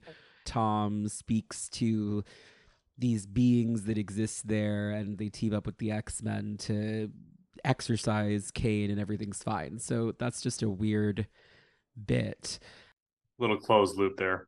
Yeah, then there's a retcon in Gen X 1661. This is the Jay Ferber run that establishes that the Mondo who joined Gen X in the first place and was their teammate and then betrayed them was like a plant construct clone created by Tom, and that the real Mondo has been living with Tom and training in the use of his powers, or because Mondo, he can mimic things by touching them. He's like the absorbing man, kind of. So he does plant stuff too. Mondo wants to go after Cordelia Frost because she had sold him out way back when. The real Mondo now teams up with Black Tom and Kane to attack Generation X because Gen X comes to Cordelia's defense. This is when Tom explains the whole long, insane retcon that mostly serves to bring Mondo back, but he never really matters again until Jonathan Hickman randomly picks him up for Krakoan New Mutants. The thing about Mondo that's really tricky is, the teens even say, like, Mondo, you're our friend. He's like, actually, I've never met you. That was a clone, remember? So now it's just kind of like, all right, this character exists, but he doesn't really have a relationship with any of these people. Yeah, there's like an opportunity to kind of do something with that, but I don't recall if they really haven't. do. And I remember when Cyclops did his like Million Mutant March in the group shot, Mondo was with Gen X. So it's like, I guess they patched it up, but like we've never. Or like he got there and he was looking around and he didn't see anybody that he recognized and he saw them. It's like, I fought them once. They think they know me. So, that's fine. The big return after that story for Tom is in the Chuck Austin run on Uncanny X-Men. This is right after Austin has taken over from Joe Casey, sort of abruptly. It's in 2002. Kane calls the X-Men because Tom is crazy again. And more importantly, like, this is the time when the secondary mutations were a plot that was happening throughout the lines, like Emma's diamond form, Beast evolving into a kitty cat. And here, Tom just fully becomes a plant guy. It's no longer the parasitic infection from back in the 90s. It seems like it's just who he is now. Like, he just has become a Swamp Thing kind of person. Yeah, it doesn't seem painful to him in the same way. No. That it was when it was like infecting him. But he's fully crazy now. Like, I think that it, like, the transformation itself was painful, but it doesn't seem like it is an ongoing. It's just like he basically just breaks. And so Kane calls the X-Men because he doesn't know who else will come to help. And Tom decides, like, you've betrayed me or whatever. This is where Chuck Austin's very weird Juggernaut is straight take begins, because they tease him about Black Tom being his boyfriend. He's like, it's not like that, or whatever, which it absolutely is. 100%. I think that most things in this story, no disrespect to friend of the pod, Chuck Austin, who will be appearing on the show in a couple months, but as with many things in the Austin run, they're simply out of character, and you just have to kind of roll with it. And, we can no prize our way out someday in the future. With Tom, it's easy because he's fully just insane here with plant madness. There is a scene before, like, what we're going to get to here where Juggernaut is he's kind of like Kane is proposition, right? And he doesn't seem like super interested in it. Right. So there is that. Yeah, but like he also fucks She-Hulk. The Austin run is weird. Oh, he does see it. Oh, Yeah. Okay. No, and Dan Slott was so mad about it that he retconned the She-Hulk into an imposter. So I think we should just retcon that the Kane was also an imposter and that none of that happened because he's gay. But whatever, it's not that big a deal. The big thing in this run for Juggernaut, and this is not a Juggernaut episode, and we'll get to it someday in a Juggernaut episode, is that he joins the X-Men and like has a full-on redemption arc. And it's like, apart from the heterosexual stuff, which just feels so off to me, everything else that Austin does with Juggernaut is really good. He gives him a little morality pet character, this teenager, Sammy Paré, the Squid Boy, who is called Squid Boy, but is really more of a fish boy. He doesn't look like a squid. But in any case, he is a young mutant who is a very visible fish mutant, and Kane sort of mentors him, and they're this unlikely, pair or whatever throughout the Austin run. After Austin moves from Uncanny to New X-Men, once Morrison leaves, Tom returns as part of a new Brotherhood of Evil Mutants led by Exodus, and he is fully now just Swamp Thing. Like, he just looks like, not even really, like I'm trying to think of what, he looks like Krakoa honestly does now. Like, he's just a plant thing with a face. Yeah, he just looks like a tree. Yeah. Kane seems to betray the X-Men to join up with Tom. It will later be revealed that he is coordinating with Havoc, and much like Havoc actually once did with Dark Beast's Brotherhood, Kane has joined the Brotherhood to act as a double agent for the X-Men. But Sammy catches them like in a meeting together in the woods and confronts them and is so hurt that Juggernaut has betrayed the X-Men. He spits at him, like it's pretty extreme. And then Black Tom just delights in viciously murdering this little boy before Juggernaut can do anything about it. Yeah, he just kind of he like wraps the vines around him and just kind of snaps him all of his bones. Yeah. And it's extremely gruesome. And it's really, I mean, I don't know how much time we want to spend on like this one moment because it is kind of out of character, but it is like really it's out of character though. It is just out of character. He wouldn't do this. Well, and it's like really wild because the next time he appears, it's Chris Claremont walking this back. Right. Much like after Morrison had Magneto go crazy in Planet X, they brought Chris Claremont in to walk it back.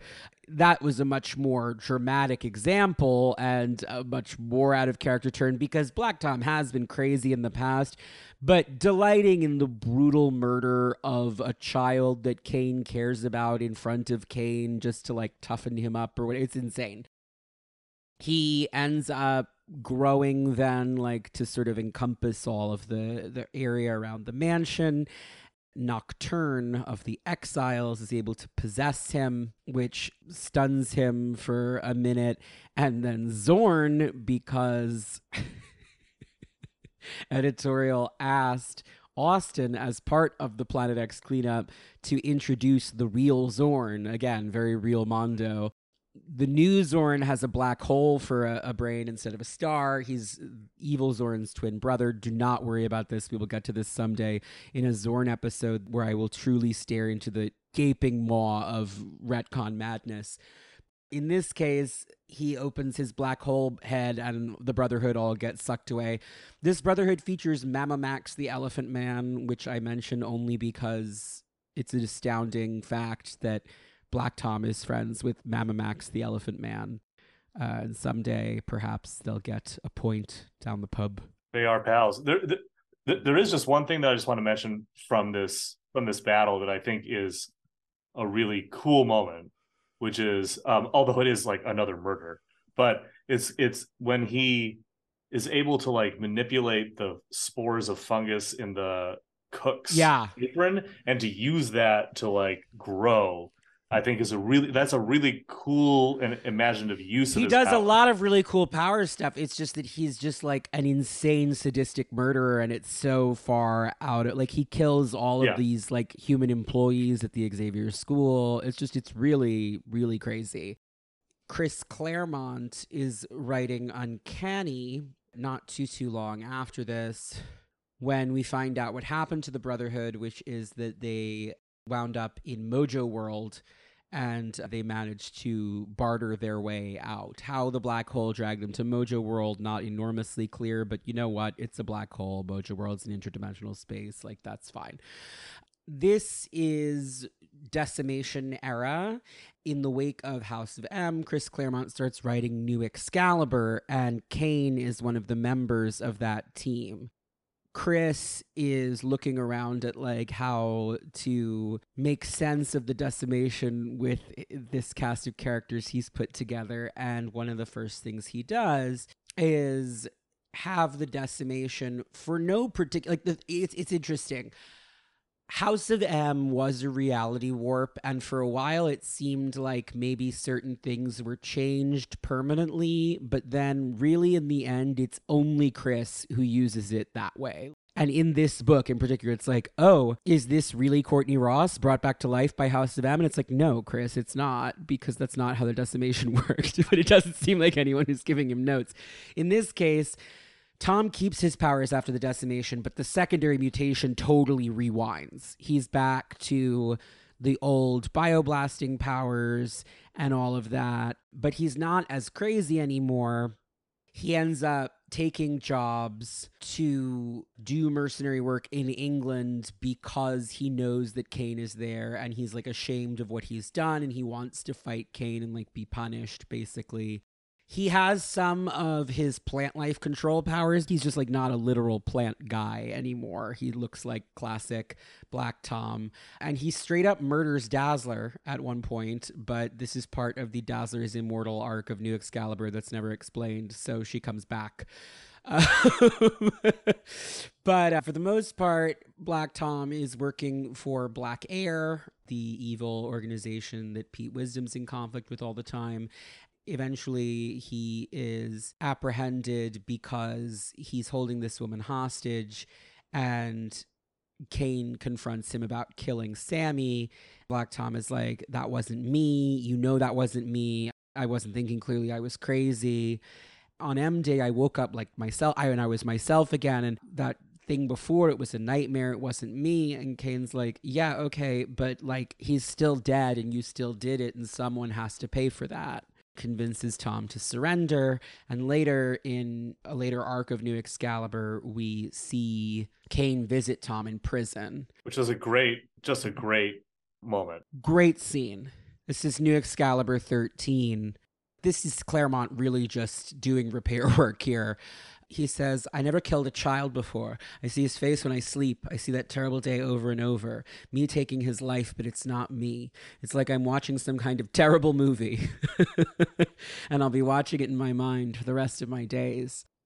So, you know, that's a pretty good reset for the character, but no one used him after that for years. I mean, the damage had really been done. It's sort of like once you have a fun, charming supervillain brutally execute the child character we've spent years, like, you know, following as like the plucky student of the X-Men, you just can't really walk that back easily. The only thing that's going to walk that back is time. And so he really is just on ice until like 2012, I want to say, when he pops up in Deadpool. Yeah, he pops up in Deadpool, and then he pops up in Uncanny like 4 years later, which is like another, you know, but I think you're right. I think it is like kind of the severity of the crime is it just kind of takes away from a lot of the enjoyment. It's like Dr. Light at DC, like after Identity Crisis, when they did the whole like Dr. Light raped Sue Dibney twist in that story, which is like that's like one of my least favorite comics of all time, Identity Crisis. But oh shit, I think I remember. Yeah, it's the one where Sue Dibney dies. It's like, but it's also then revealed that after she's been brutally murdered, they reveal in flashback, oh, and like she was raped by the supervillain, and we wiped everybody's mind because Batman didn't agree with what we were doing or whatever. Point is, no one has ever really wanted to use Dr. Light ever again, because he's a villain who is not usually that serious. And then it was like, oh, well, DC's rebooted their continuity like 3 times since then. It's still just like, we don't really want to futz with that character. Well, you've introduced that aspect to the character. So at that point, like, what can you do? Yeah, like Black Right. Tom is now a child murderer, even if he feels bad about it. It's like, what are you going to do about that? So the only real way to deal with it, I think, was just to not use him until everybody had forgotten about it. Because the Austin run was not well loved, to put it mildly, and a lot of the weirder turns in it were sort of tossed down the memory hole. I mean, I can't think of the last time that Angel and Husk have spoken to each other on panel, for example, because it's just like, let's just not go there. And similarly here, I think that there was just an idea of like, let's just leave him in jail. Chris wrote that great scene. We don't need to really do anything with this character for a while. But yes, he pops back up in Deadpool in 2012 in a Daniel Way story where he teams up with Black Box and Black Swan. It's like a black supervillain names team up, which is kind of funny. This is not the Hickman supervillainess Black Swan discussed last week in the Manifold episode. This is the guy named Black Swan who's like an assassin that I think Gail Simone created in an earlier Deadpool story. This is not a Deadpool podcast. I'm not very versed. I haven't read nearly as much of it as I would need to give you details on that. The plot at this point is that Deadpool's healing factor isn't working. So they're like, they're going to kill him once and for all. But Deadpool is able to erase that from their memories, so they forget about it, so they stop trying to do it. And then I guess his healing factor eventually comes back again. I have not read most of this run of Deadpool. I read this one issue, or it's a couple issues too. It's like 58 through 60. I guess 3. Yeah, I mean, I zipped through them reading the Black Tom scenes specifically. Deadpool has just never been my... It's never done it for me either. It's not my style. It's just not my sense of humor, honestly. I can't get into Gwenpool either. Like, people love those characters, and I'm just like, I get it. It doesn't do it for me. Then during the Inhumans versus X-Men era, Cullen Bunn uses Black Tom in his Uncanny run, which is fun. It's a more heroic role for him, finally. Like, it does feel like an attempt to fully say, he's back. Like, he's back in his 70s costume. It's very, fun adventures. He's joined the Hellfire Club, but the new Hellfire Club that's led by Magneto and Monet as White King and White Queen. He becomes the White Bishop. He like impresses the Hellfire Club people being like, I'm the Lord of Cassidy Keep, which like they don't realize doesn't really mean anything. It is like worth about $5 and a bunch of moldy bricks, but they work together because it's the plot with the Someday Corporation where they're supposedly putting mutants in suspended animation while the Mpox crisis is raging, but they're actually then turning the mutants into monsters and like yada yada yada. So the X-Men team up with the Hellfire Club to put a stop to that. Bunn uses him again after Inhumans vs. X-Men in X-Men Blue, in the first issue actually, where he and Juggernaut are just classic style back at it again, doing their mercenary stuff. Doing crimes, yep. They end up fighting the time-traveling 05 X-Men, and it's very much like a comfortable reset. It feels like enough time had passed that you can just have these characters be who they classically were. And I think that's it until Krakoa. Yeah, that brings us to that. In which he becomes an essential member of the new X-Force, working under Beast and Sage. He is also, in general, a key part of Krakoa's security apparatus because he is able to directly connect himself with Krakoa's sentient landmass network, which he calls the Veg, just like the plant life that he's in tune with, and become basically the island's living security system. He's aware of everything that happens. What's been interesting is he's having sort of this steady depersonalization crisis over time where he's losing his sense of self as he becomes more and more part of the land. There's a really creepy moment in a data page where it's implied that he may be infected with the transmode virus because of the futzing around that Cypher and Warlock have been doing with the Technarch stuff on the island. We'll see if that, plays out into anything interesting in particular. There are just a couple nice little nods Ben Percy does to the obvious romantic tenor of his relationship with Kane. Yeah, I was gonna say He has a dream where Kane is tickling him with those big fingers, and it's very flirty. There's the data page about the dream. There's that too, but there's also the bar sequence where Kane is upset that someone called Tom Dracula as a reference to that mix-up in the press. Once Kane is allowed back on the island in the lead up to Legion of X, but first in a Fabian Nicieza story, their reunion is very it just has the vibe of these two men are in love with each other, which is nice. I don't know if we're ever going to get there because Juggernaut is a pretty A-list villain in a lot of ways, but I think that in the era where Mystique and Destiny are making out on covers at the center of the line, it doesn't feel completely impossible to me, and I would like to see it. I think it would advance both characters. Outside of X-Force, Black Tom's biggest thing was the X-Men Unlimited story for St. Patrick's Day that Declan Shalvey wrote with some Irish collaborators. It's a really fun little story where Sean goes to Cassidy Keep, and of course Sean was dead for a long time, so he finds it pretty much a wreck. He's looking for Eamon O'Donnell, the steward. Tom walks in and is like, Eamon's been dead for a few years, Sean. You've been gone a long time. And they have a big fight. They sort of lay out the plot.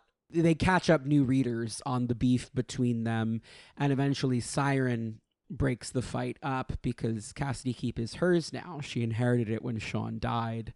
She's like, you've been gone a really long time, Dad, and I haven't forgiven Tom for lying to me my whole life, but we've made our peace and we're moving on, and I hope that you two can also. The really key moment is they stop fighting because they have a full just joint breakdown when Sean, hits Tom and is like, you stole my daughter. She needed her dad. And Tom says, I thought I was giving her a dad because you weren't there. And then they both are just sort of collapse. And that's when she shows up and is like, stop all this nonsense. And then they go down the pub and she wishes them a happy St. Patrick's Day. And the leprechauns are there and it's fun. The story is also kind of about how ridiculous Cassidy Keep is from the perspective of an Irish reader. There's lots of teasing jokes about how absurd the leprechauns and everything are. But at the same time, it's a nice send up to the history of the family. And I thought a good capstone on that relationship. You could now do anything with those characters. It feels like they've reconciled to whatever extent. If Black Tom and Juggernaut are going to basically be our friends going forward, this was a smart choice given that Banshee is back in circulation. And given that we hadn't seen Siren and Black Tom interact since that incredible story under Nicieza in X-Force, which, given how much Siren had been in comics in the aughts, was kind of crazy. She's in 200 issues of X Factor Investigations, and Black Tom never factors in. Again, because I think the character was so poisoned. Because that's the same time, X Factor Investigations spins out of the Decimation. So it's the same time that Claremont puts him in jail in New Excalibur, and they just put him on ice for a long time.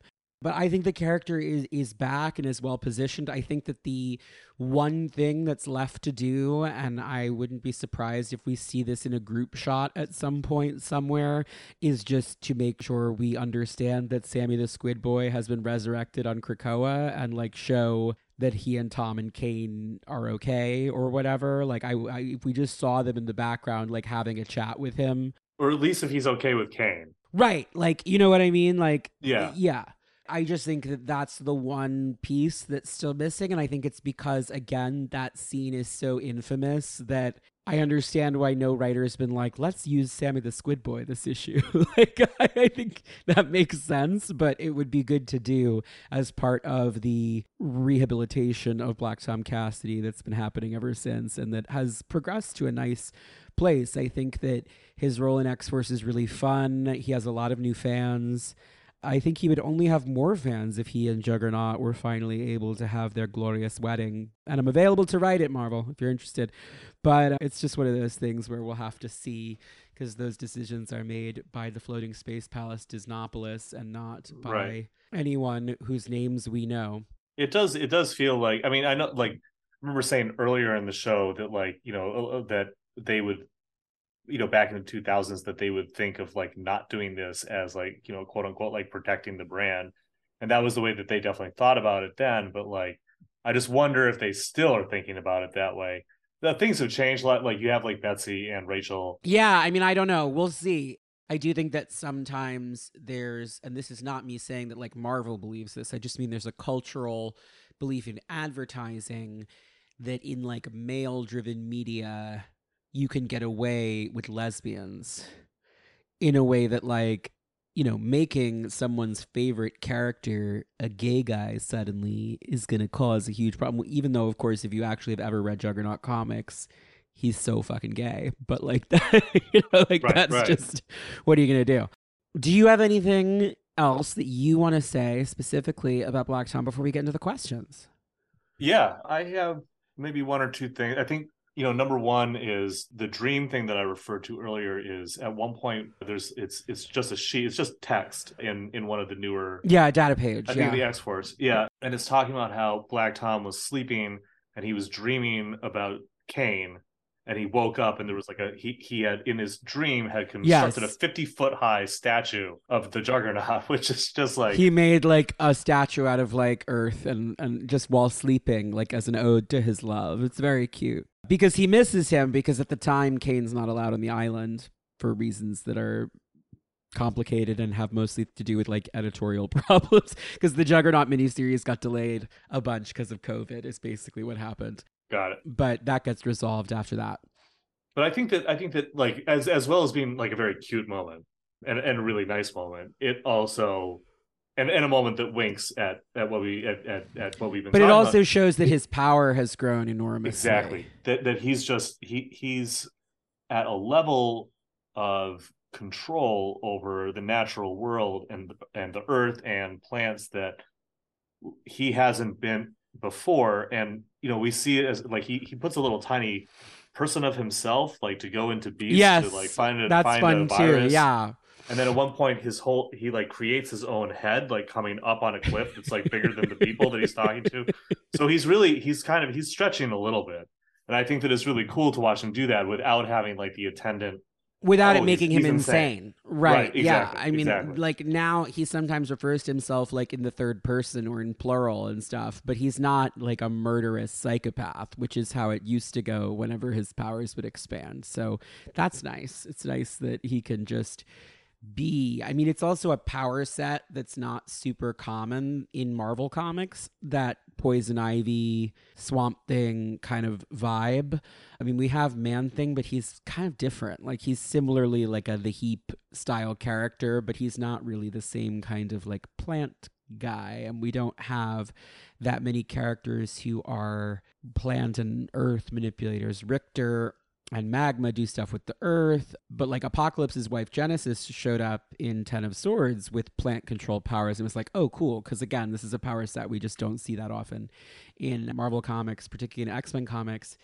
So it's fun to stretch Black Tom in that direction, especially because lots of people can shoot laser beams, right? So like if that was his only power, his utility was somewhat limited, whereas now a lot like Madrox or like other characters, Warlock, who can sort of like spread themselves around a scene, he can now do all kinds of weird wacky. I love when he makes the little tiny Black Tom to jump inside Beast and like chase after the evil thing that's gotten inside Beast. Like that's very funny to me. And the little Tom that's on, I can't remember which character, but with the shoulder. Yes, like he's to like communicate, like he just sends a little Tom to go like chat with them, who he is like, and it is him.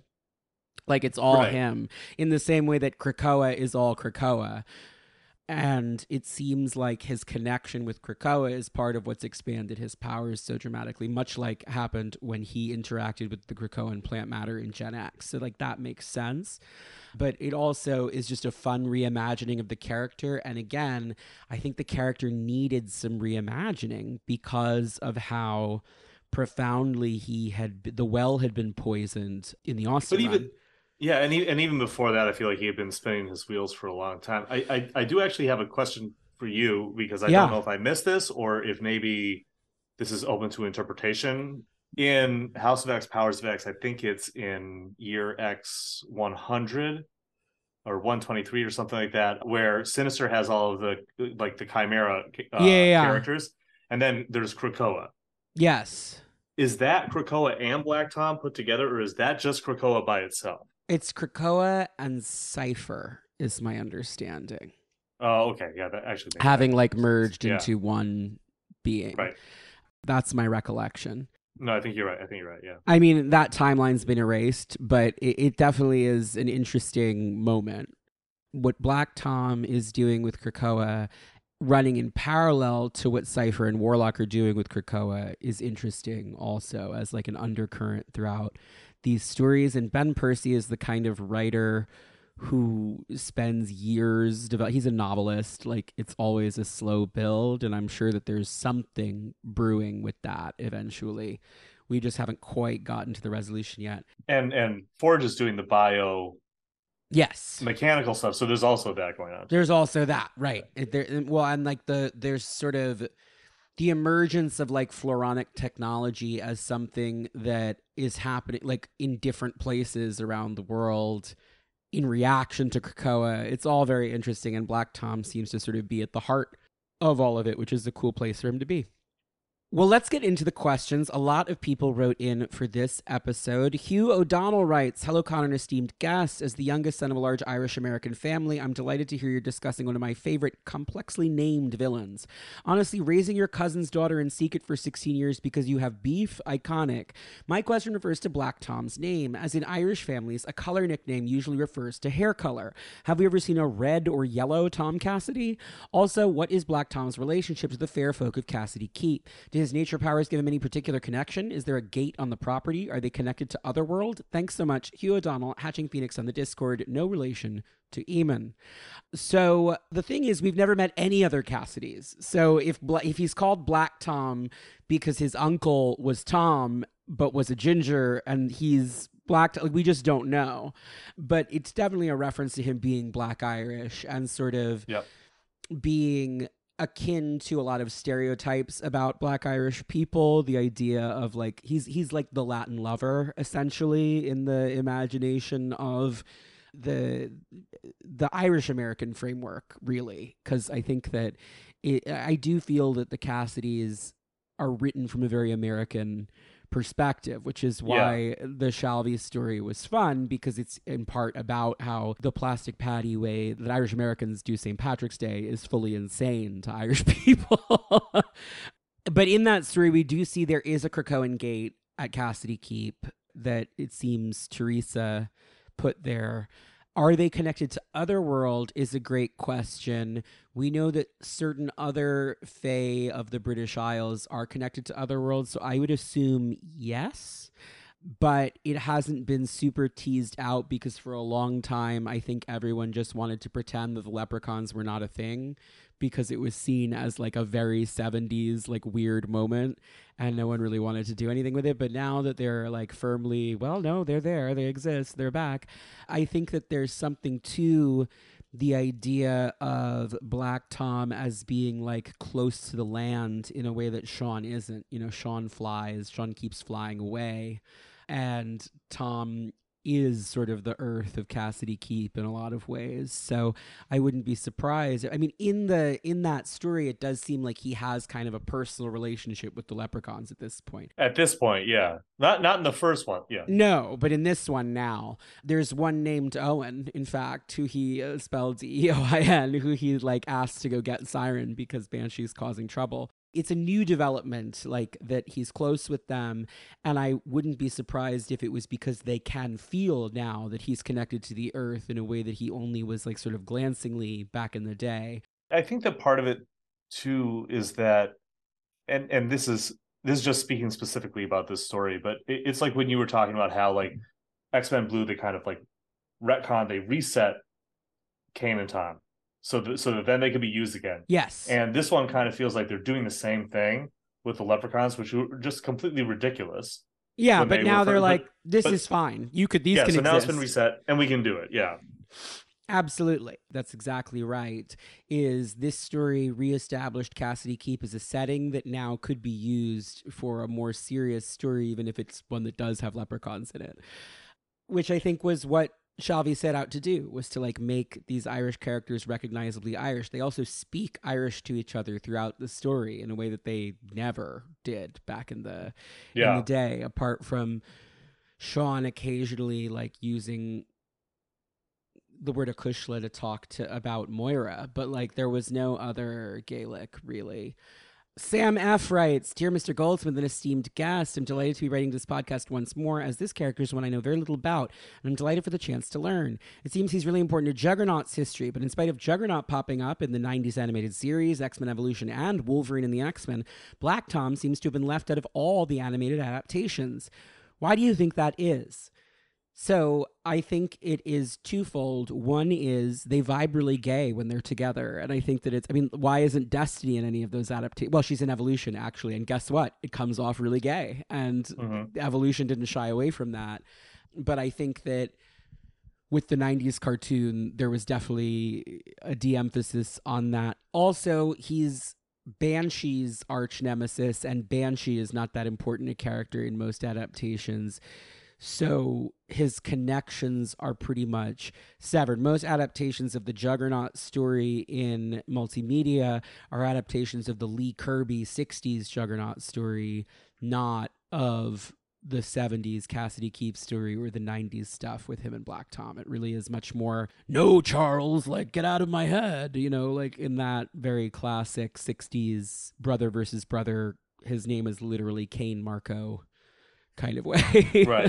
I think those are both right, and I think that there is a third reason, which is that if you look at the way that and like the way that writers kind of deploy Tom and Kane's relationship, they're usually using and here I'm talking about their relationship as characters, like both like as two characters in one story. They usually use Tom as a way to kind of motivate Kane to go from point A to point B. Yeah. Because if you don't have motivation for him to go to point A to point B, then you're kind of stuck with this continuity area where he's just continually going from point A to point B, destroying things across the entire world. So he needs like a reason to do it. And I think that Tom kind of provides that by his schemes and his crime and Kane's need to protect him. But I think if you're, in the animated series, you already have the conflict between him and Professor X, and I don't think that you really need that. And so it's kind of adding another complication in as well. Yeah. No, I agree. Absolutely. He's a character that could be used, but that just at the time was not easy to adapt into the material. So I was just saying also like you were saying earlier, right, about like the laser blasts and like everybody can do that. Like at that point, that's all he was really doing. So right. What's the you're just introducing another laser blaster. In the comics at that time in the 90s, he was like the scary half plant monster guy who was not right. It was a little bit darker than those cartoons tended to go anyway. It was X-Force stuff, and X-Force, like none of the stuff from X-Force is especially in that 90s cartoon because the tone of it would be very different. And that's not to say that the 90s cartoon doesn't get dark in places, but it's not Rob Liefeld dark. Sam continues. Second, I'm given to understand that Tom's a mutant from Ireland who has plant-related powers, carries a shillelagh, and is on speaking terms with some of the Sidhe. Has he ever been tied with druidic traditions? If not, do you think he should be? Should he perhaps visit Otherworld, maybe provide Richter with a mentor who can relate to his struggles both as a mutant druid and as a gay man? And if he went to Otherworld, should Juggernaut get to come along? I feel like Kane would really relate to Shatterstar. They have both been subject to traumatic losses of autonomy at the hands of Switch and Mojo streamers, respectively. Once again, thank you so much for all the great work you do. Your podcast never fails to put a smile on my face. Sincerely, Sam F. I like the idea of Tom developing a connection to Irish spirituality, but I don't think that he historically has one.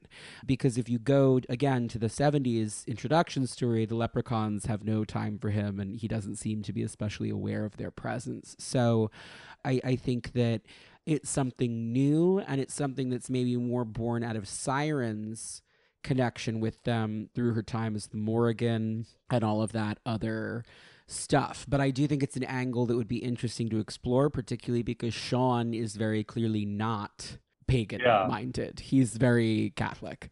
So like, yeah, I can see like kind of like if they introduced I mean I think Irish mythology is a really huge untapped resource is what Right. I've always said. Is like yeah the fact that I'm saying by default we should assume that the denizens of Tir na Nog are connected to Otherworld, but like it's not really, like none of that stuff is really, apart from the Morrigan and I think like one Cahulin story, I don't think anything's really been done.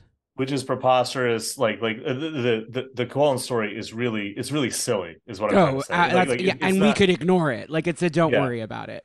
Because if you're not familiar, like for listeners who are not familiar with Irish mythology, like the Coelho story is, I mean, it's hardcore. Oh yeah, like the Tan is a really the Tain is crazy. The Ulster cycle's crazy. There's a lot of really intense, cool Irish mythological stuff, but for whatever reason, superhero comics have never dipped into it very much. There's always been, I guess, more the perception that Greek and Norse myths are safer, sometimes Egyptian, and in part that's because the people who believe those things are long dead.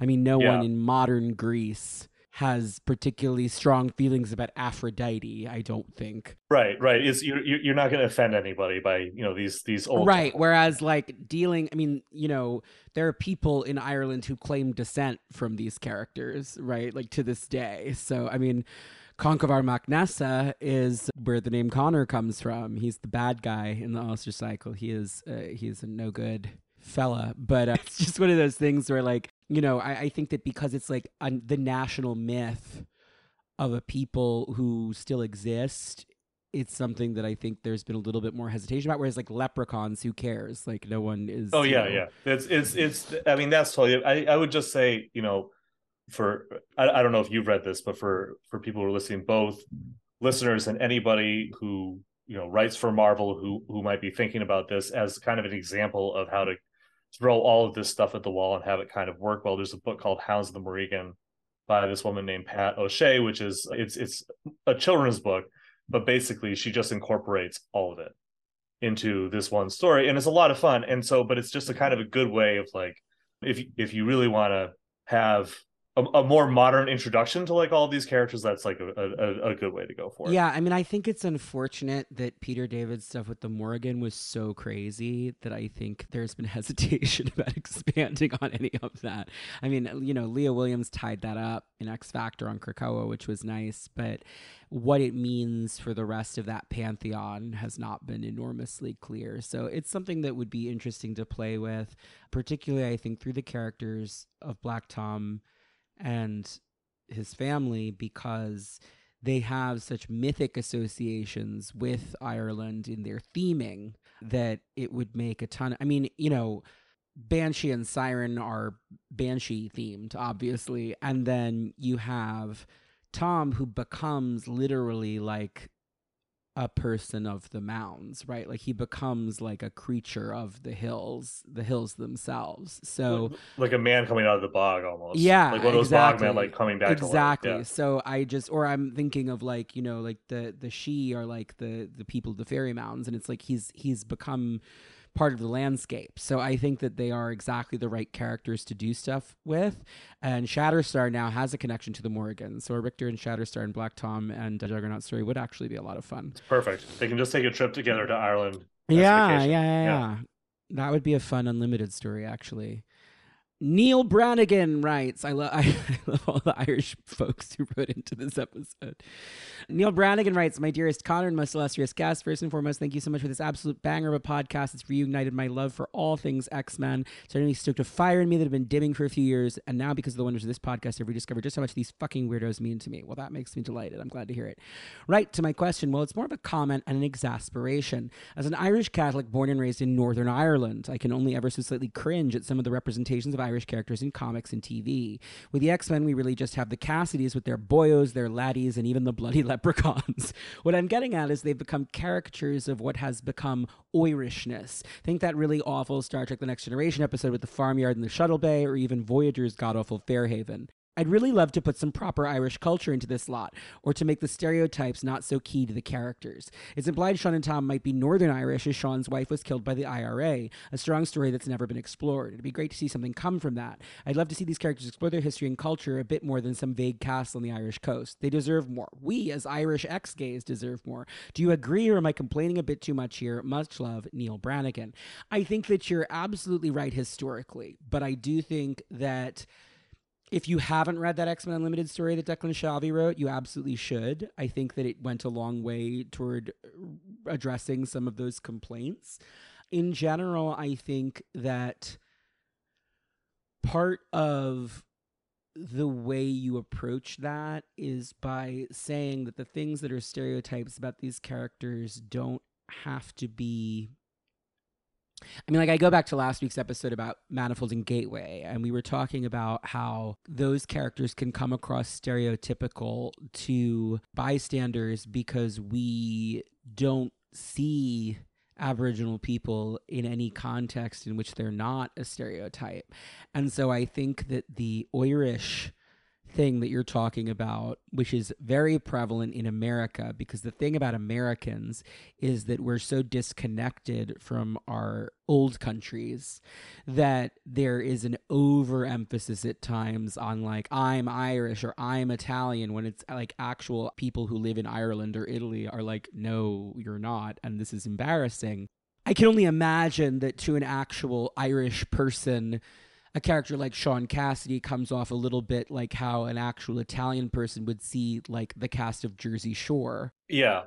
But I think there's something valuable in, I mean, this is not a Jersey Shore podcast, but I think that those real people did something for the culture in their own way. I mean, I think that the thing that becomes important is recognizing that outside of America, where Irish Americans are a dime a dozen, the Irish people are still an oppressed population.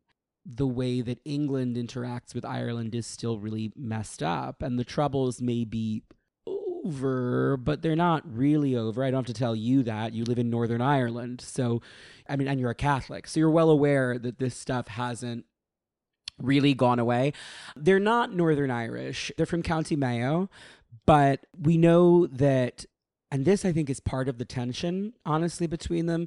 We know that Sean used to go up to Northern Ireland for things because he meets Maeve when he's on his way back from a concert in the north and is stopped by like a British policeman who gives him a hard time. The fact that Sean is or was more of a unionist, or like more, you know, okay with the 6 counties being part of the UK and all of that, seems like it was a source of tension between them. I think that Tom having funded the IRA is a really critical aspect to their characters. The problem is the sliding time scale, because the further away we get from the Troubles, you know, I mean, these characters are introduced decades before the Good Friday Agreement, and we're now decades after the Good Friday Agreement. So given that, like, Siren now can't have been born during the Troubles. Yeah, I think at this point, like, they would have been teenagers at that point, because they've got to be, like, they're in their 30s or maybe 40, early 40s, Right. maybe early 40s.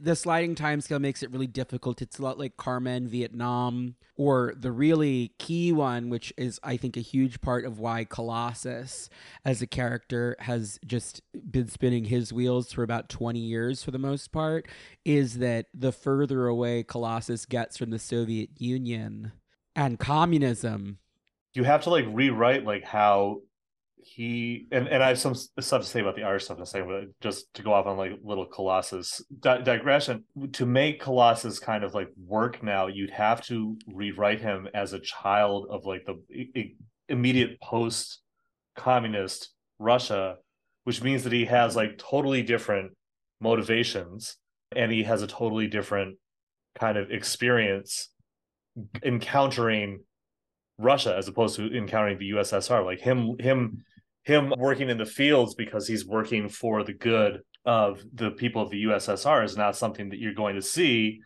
if he's growing up in kind of like the, you know, the Yeltsin, early Putin era. Like it's just not the same thing. It's really essential that he grew up on a collective farm and was a communist who believed in communism and believed in the Soviet state. I mean, that's like, in a way that Magic has not been burdened by that, because her stuff is about growing up in hell. It's not about this, like, her being Russian is just backstory. Totally It has incidental nothing. at It this has point, nothing to do with who she is, really. And then with Storm, unfortunately, like, there's been enough crises in North Africa that it's sort of, it doesn't have to be the Suez Crisis. You just need to know her parents died in a bombing of some kind. Yeah, and then she ended up in Cairo. Well, no, she was there with them at the time. Oh, So yeah, like, yeah. enough shit has happened in Cairo over the last, 50 years that you can find a thing to attach it to, whether or not it's the Suez Crisis specifically.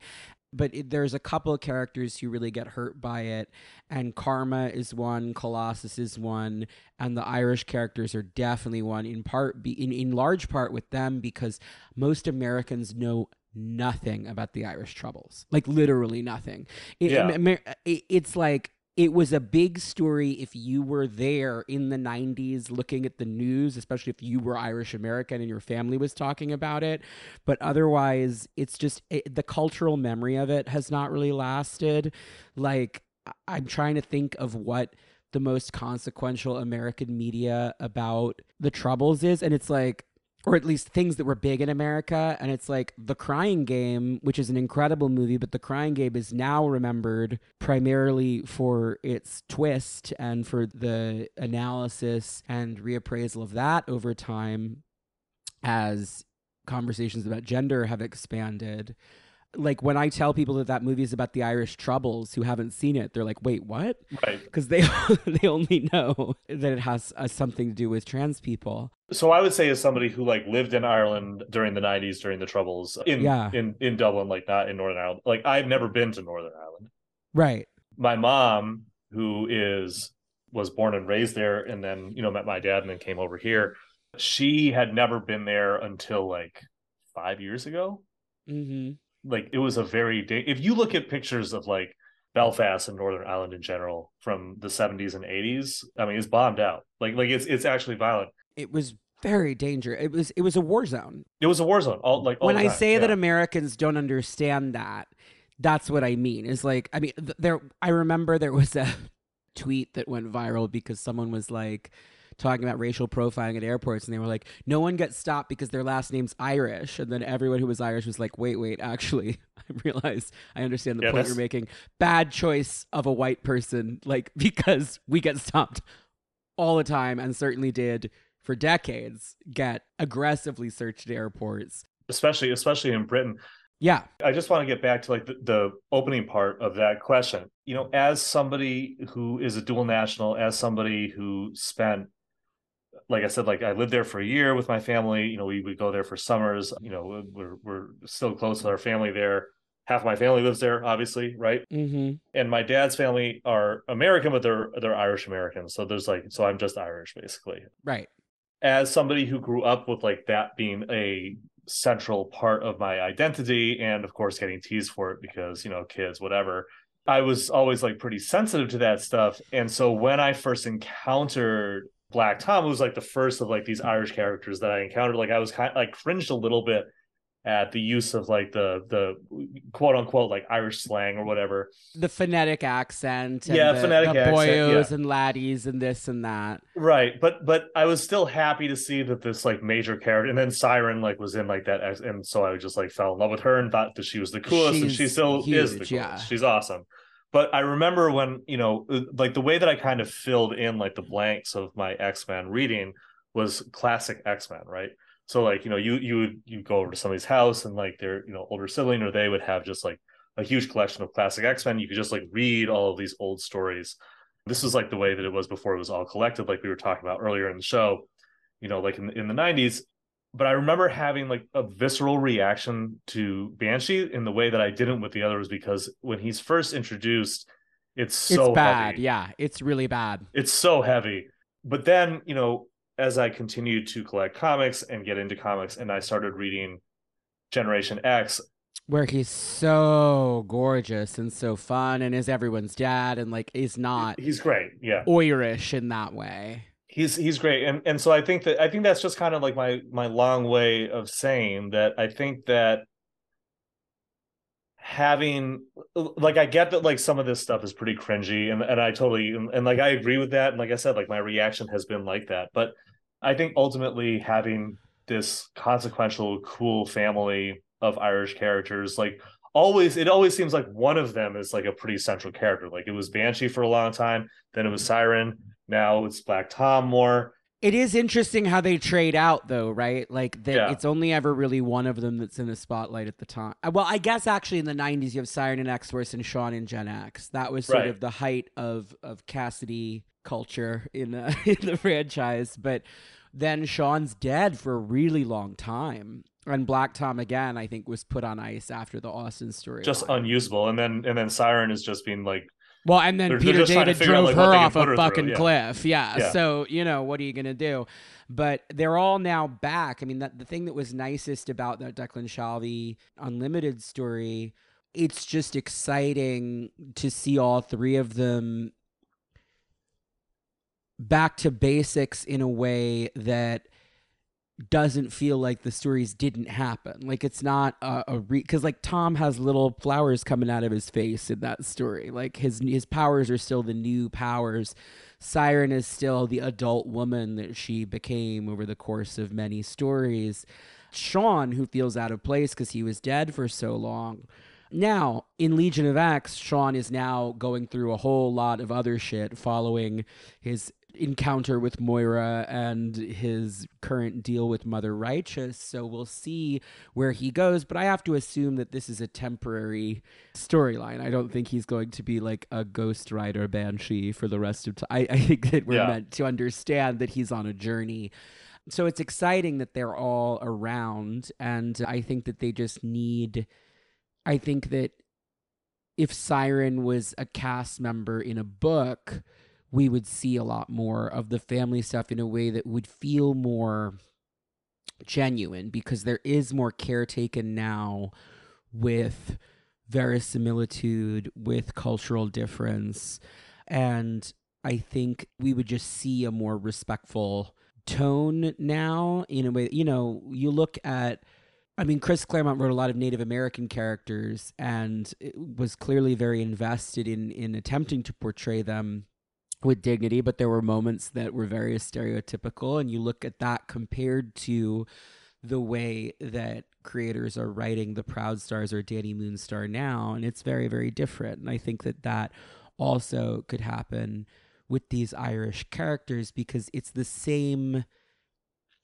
Like, it's not the same thing because Irish people are white, but it is the same exotification of mysterious, mystical, indigenous people. I've been trying to figure out how to say it. That's exactly what it is. That's what it is. It's the same, the way that Irish people, that Celts are racialized in Europe, is very similar to the way indigenous people are racialized. I'm not trying to say that it's equivalent, because visually we're white people, but as someone who's Irish and Jewish, it's not dissimilar to the way that anti-Semitism functions. It's just different, because here in particular, it's more about...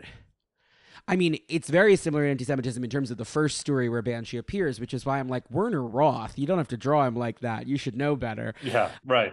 But I really do think the indigenous comparison is closer. It's this occupied population that has had its culture eradicated intentionally by the imperialist state, and the idea that the leprechauns and the Sidhe and the Morrigan and the Banshees are all lurking beneath the surface is very similar to the idea that the demon bear and the adversary and all of the like made up Native American stuff that Claremont did functions for those characters. So I think part of it is about treating Irishness as something dignified. Instead of a joke, yeah. Yeah, and I think that will happen more and more as the characters are used more and more in a modern context where people think about this stuff more.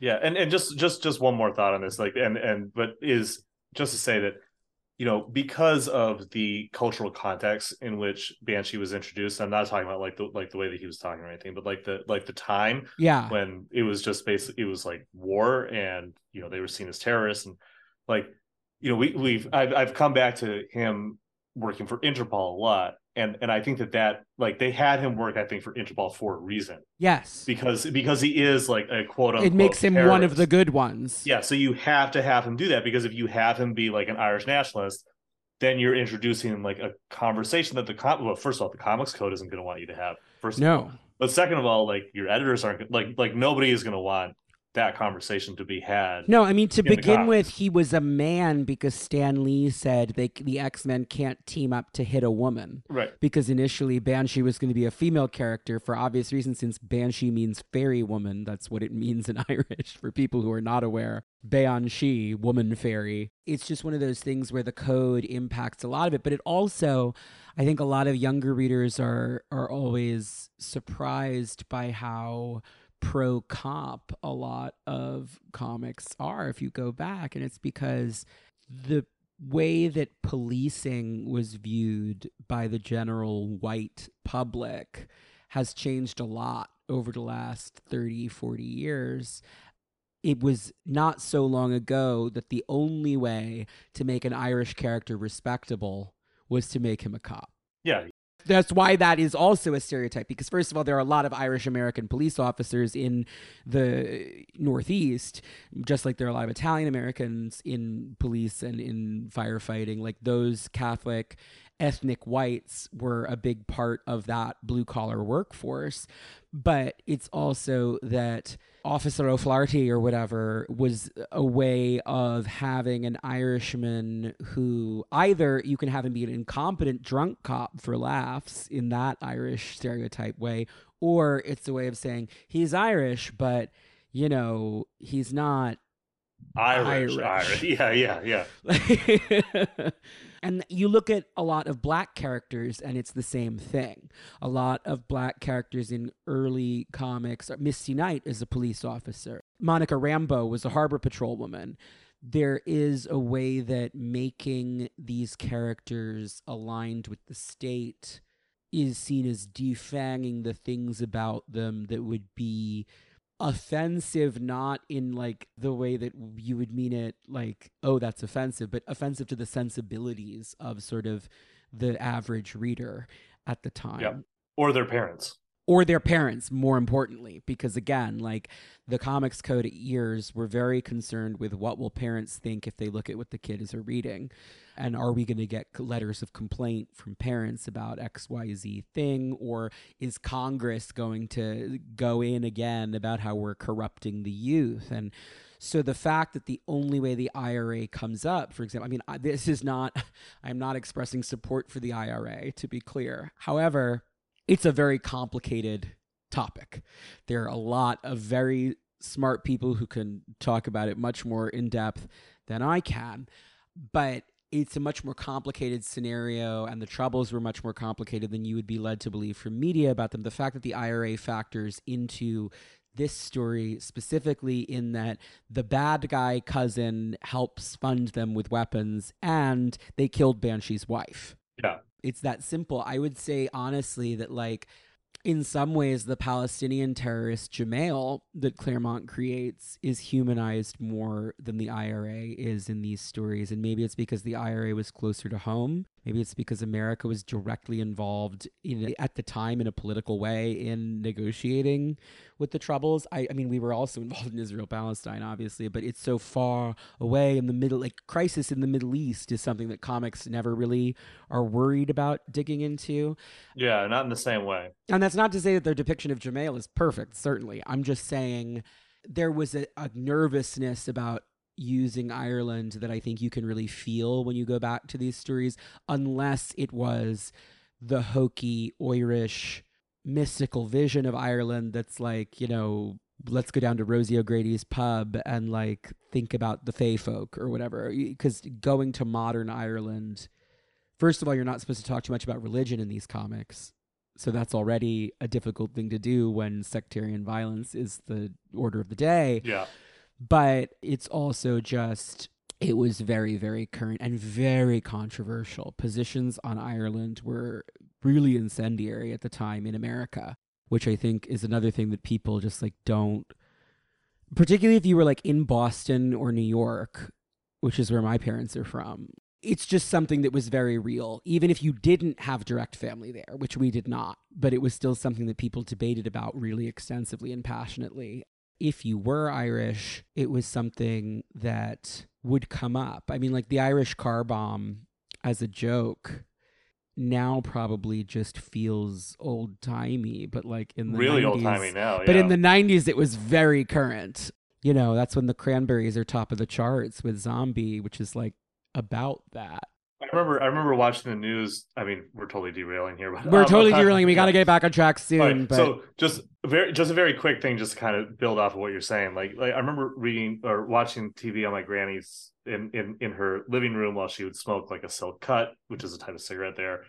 And I remember that they would say, well, you know, like if you have young children in the house, you might want to send them to another room because we're going to like report on the troubles. And then, you know, every once in a while I would stay in there for it. And it would just be very like, yeah, so this is the war that is happening, you know, an hour and a half north of you that's been just going on. It would just be bombed out cars and just like this many casualties and people just screaming and just very like, especially growing up in the US, you know, at this time, it would have been like, I think early 90s, like just a totally different experience and just like and just trying to like wrap your head around like that happening there. But again, that's because I'm older. Like people who are in their 20s now, like the idea of Ireland as anything other than like, you know, one of the top tourist destinations in the world is just not something that probably registers. Like you're saying, like a car bomb is like, that's like a shot, right, exactly. like that's a drink, like that's a joke, like. But like let me tell you what, my family did not find that funny when I was a kid.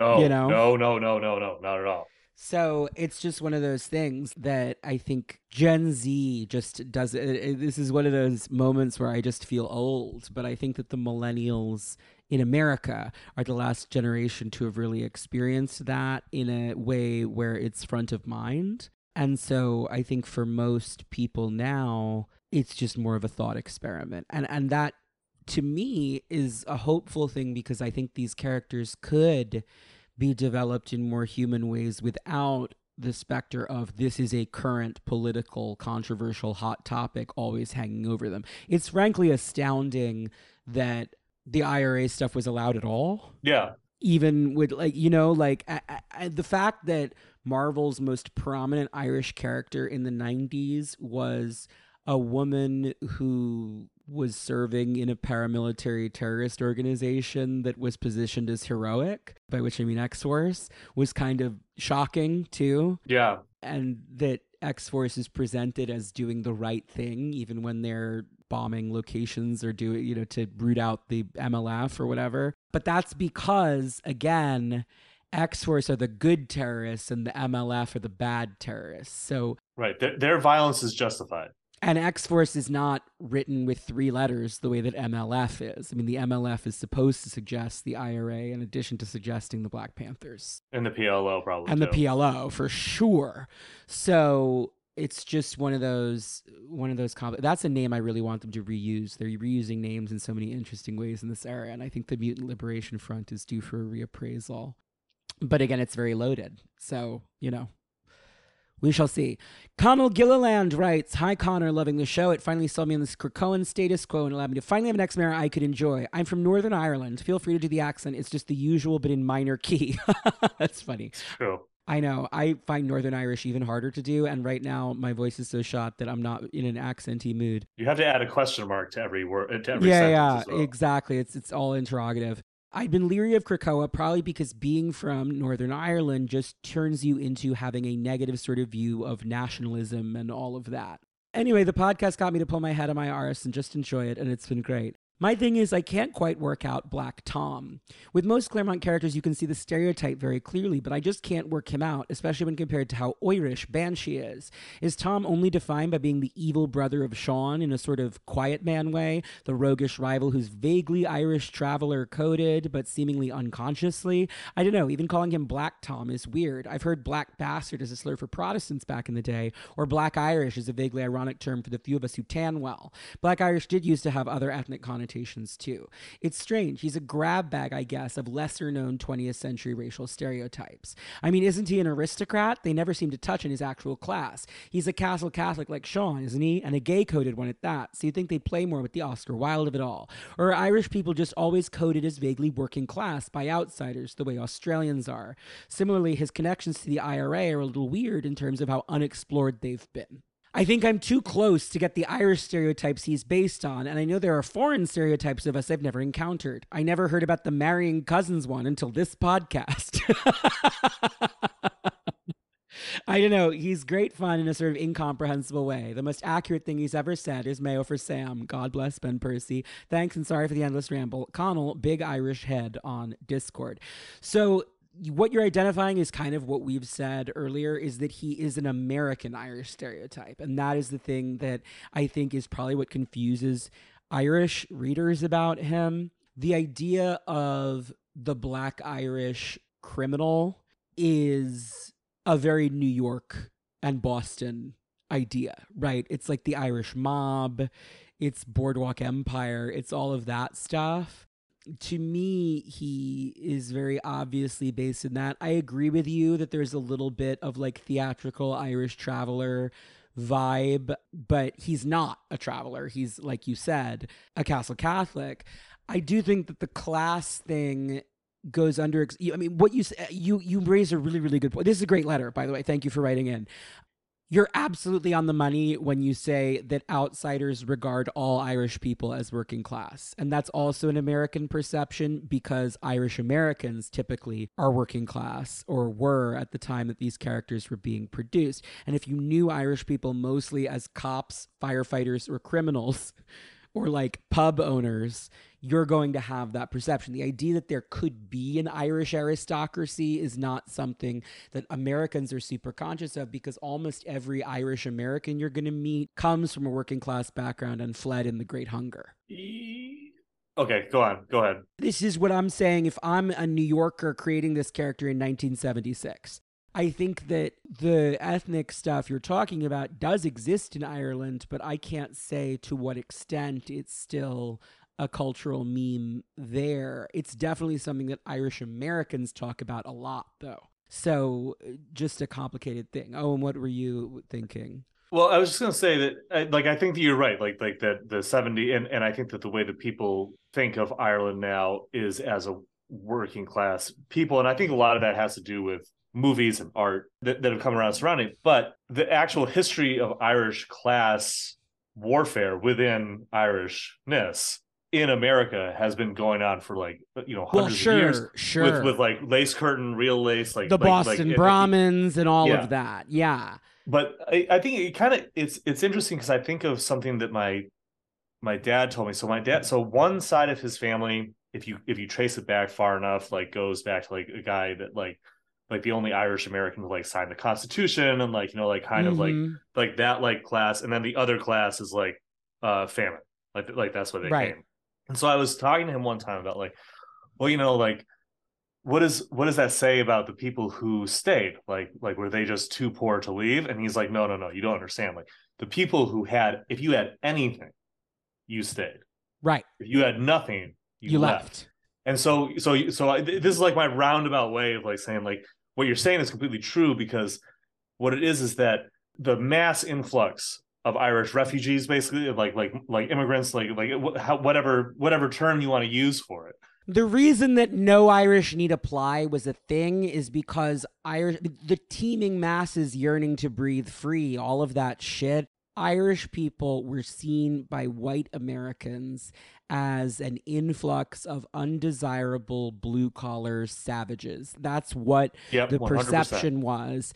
It was the way that other immigration waves have been talked about. It was the way that everybody now talks about Mexican people. The way that the Irish talked about the Italians. The way that the Irish talk about black people. I mean, like, it is an endless cycle, unfortunately, of like how proximal you can be to whiteness and who you can throw under the bus behind you. That has the history of a lot of immigration in America. You have similar stereotypes in America about the Poles, about Italians. It's that wave of immigration of, like, I've called us like ethnic whites or eggshell people on the show before, because it's like not quite white enough for the country club, but white enough that like you're not impacted by segregation policies, except that that means you're in the white neighborhoods and the white like WASP types are not happy about it. Yeah, they don't want you there, and I think that does go to like what we're talking about here, like with respect to how Tom is and Sean and like the whole Cassidy thing here in the comics and how they're portrayed. Like, yes, he does fill a, like, I think Sean is like more of a working class coded character than Black Tom is. Yes, I mean he's a cop. Yeah, but Black Tom is like the weird, like and this goes right back to the top of the show, right? We're talking about this dandy aristocrat with this huge collar who like walks around with a cane. Like that's how but you has the no first actual time. Money. Like that, I think, is the other key about the Cassidys, is that they are landed poor. They have this castle that is worthless and falling apart. Yeah. And falling apart. And that's all they have. They don't have family money. They have to work. And the fact that Tom turns to crime and Sean turns to police work is a very American conception of like, this is what Irish people do. They become cops or mobsters because they don't have anything. They need to do one or the other. That's the stereotype that's being trafficked in here. And the fact that the cop is a ginger and the mobster is Black Irish is like very, again, sort of an American conception of Irish people. I think it's also really essential to think about when the X-Men debut in 1963, like it is right when the Kennedy assassination takes place. And that is the moment that the Irish become white in America. Yep. Because President Kennedy, as an American martyr, only worked if the Irish were allowed to be fully American. I mean, Kennedy was the first and until Biden only Catholic president.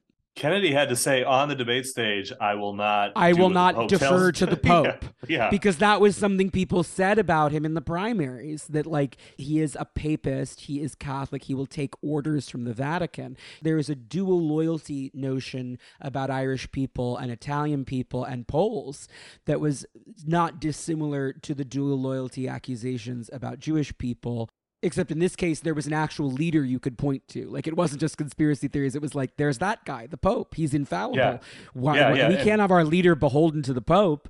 And so it wasn't really until Kennedy was such a sensation, was so popular, and then died. So you have that as happening right when X-Men is launching.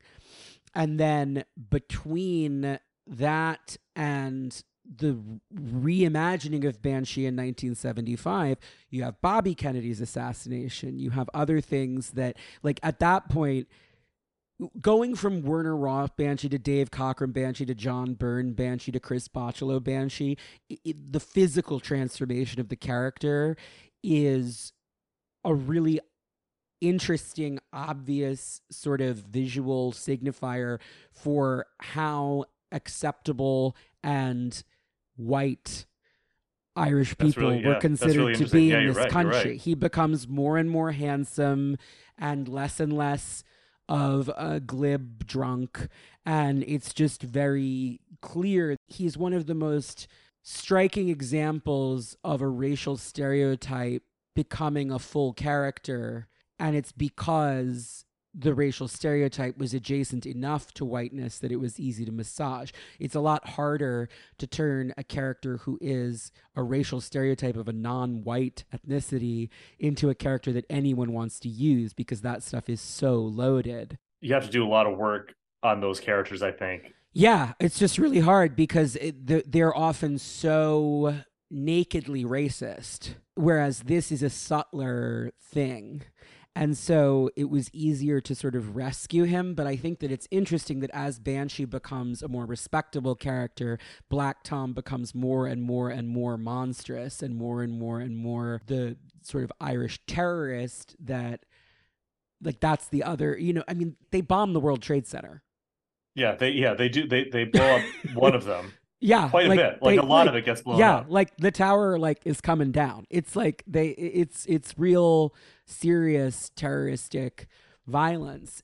We've gone around a lot from the original question, but in terms of what you're asking, yeah, he's an ethnic stereotype that you might not recognize if you don't have an Irish American context, because these are American comics, and so the Irish characters are going to be written in such a way as to be through an American lens. That's what Declan Shalvey's story is about, is that, Sean is in New York on St. Patrick's Day, and it's just like, what the fuck? I gotta go home because this is insane.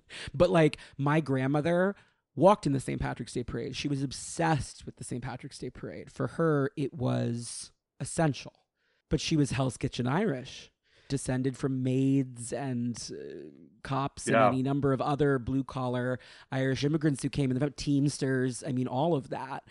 Because of the circumstances in which most Irish immigrants came to this country, and then the complicated American racial framework that they had to assimilate themselves into and find a place in, and how fraught all of that shit is. And that's why he's Black Tom. I do think it's a little dated, but I also think it works. And the sliding times, it's like Colossus and Karma. You have to keep it, so you have to make it work now without explicitly tying it to a specific moment. And I think that what they're doing with him right now makes a ton of sense and does work in that way.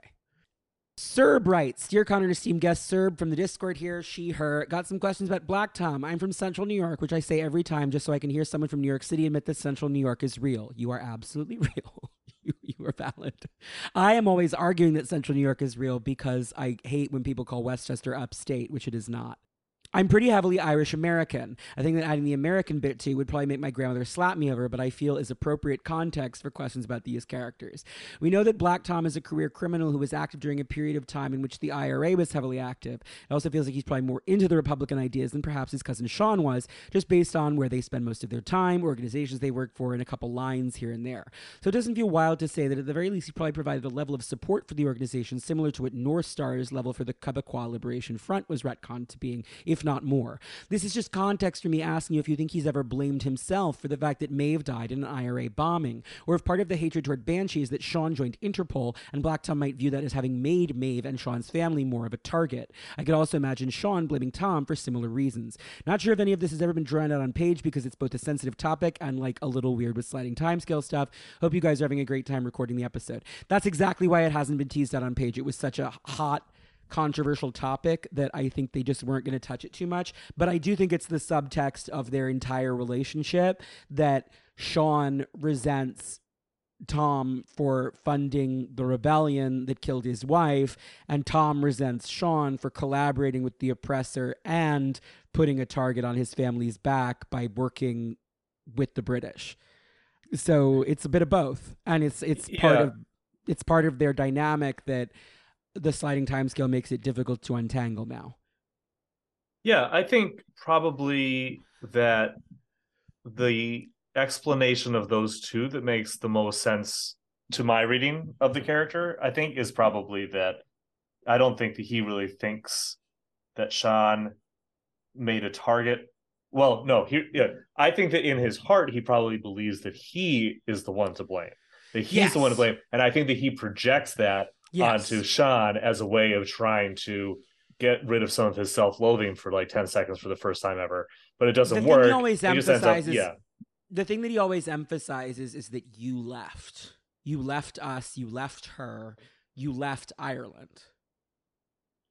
And that's how it's sort of phrased, is that you left and I stayed here with the land. Right. And so that is, I think that he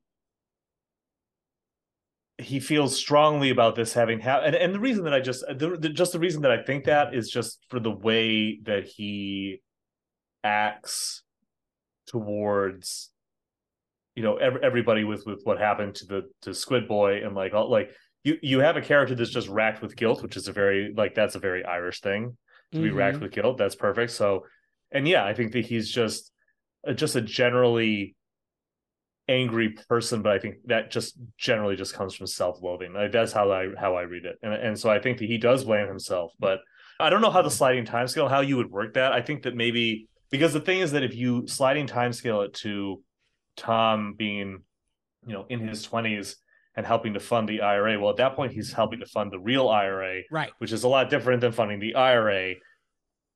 And then you have some complicated questions to answer. For example, I don't think that Black Tom would fund the kind of people who killed Lyra McKee 2 years ago. You know what I mean? Or, right. God, right. how long ago was that now? COVID has completely 3? destroyed my But I'm just saying, like, there's a very big difference between, like, a lot of those IRA people, and here's the thing, guys, like, it's hard to talk about this stuff because it is still very controversial, but like a lot of people in the Irish government now, there's a whole political party that was born from the OG IRA that is a major political party and won a plurality last time and is going to win a plurality this time. And what happens when they win a plurality, just to talk about how controversial it is, when they win a plurality, what happens is that the other two parties who, man, I'm going to try and keep this like really, really condensed. The other two parties basically, and this is Sinn Féin we're talking about. Sinn Féin, yeah. So Sinn Féin is the IRA, but the other two parties are basically like the two sides of the Civil War, because after the minute that Ireland got independence, they immediately started fighting each other immediately, and they were sort of had. I'm not going to go into like the whole details, but basically like these are the two sides, right? Fianna Fáil and Fine Gael, the two sides of that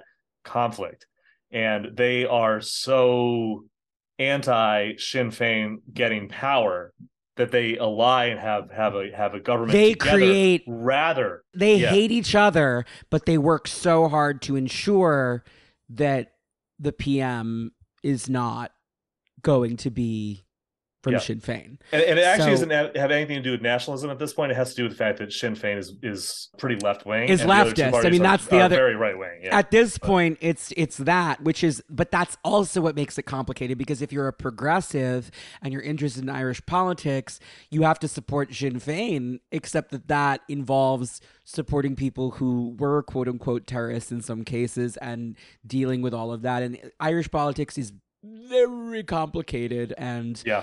That's, again, why a lot of this hasn't been touched in depth in the comics, because it is, for the same reason that I don't think you see a lot of Sabra anymore. It's just really incendiary to a lot of people. And I think it's generally seen as, like, not necessarily worth it. If it's not something that you personally care about, like, why invoke that in your superhero comic and have people yelling at you about something complicated that you don't necessarily know everything about? So, yeah, I mean, I don't think at this point that you would want to dig too deep into it, because the sliding time scale, I mean, it's specifically what Owen is saying about, like, which IRA are we talking about? Are we talking about him funding them after the Good Friday Agreement? Because that's very different. Yeah. So I just don't think that it works.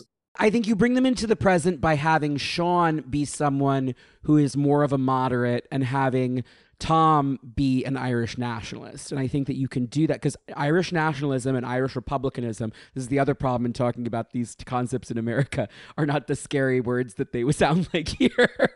Yeah, not at all. Yeah. It's the belief that the 6 counties of Northern Ireland should be returned and that Ireland should be reunified and the occupation should end. There are a lot of Northern Irish people who now, after decades and decades, don't want to be part of Ireland again. And that's the thing that's most consequential, I think, it will be very funny if what finally does it is Brexit, because Northern Ireland voted aggressively against Brexit, and then Brexit happened, and now Northern Ireland is being dragged along in the free fall that is Brexit, and they're not happy about it. But this is all, I mean, this is not a reunification podcast. So I don't think, like, I just think that having Tom be the person who feels that way and having Sean be the person who thinks that the Good Friday Agreement was sufficient is, I think, the modern way to deal with that if you wanted to deal with it.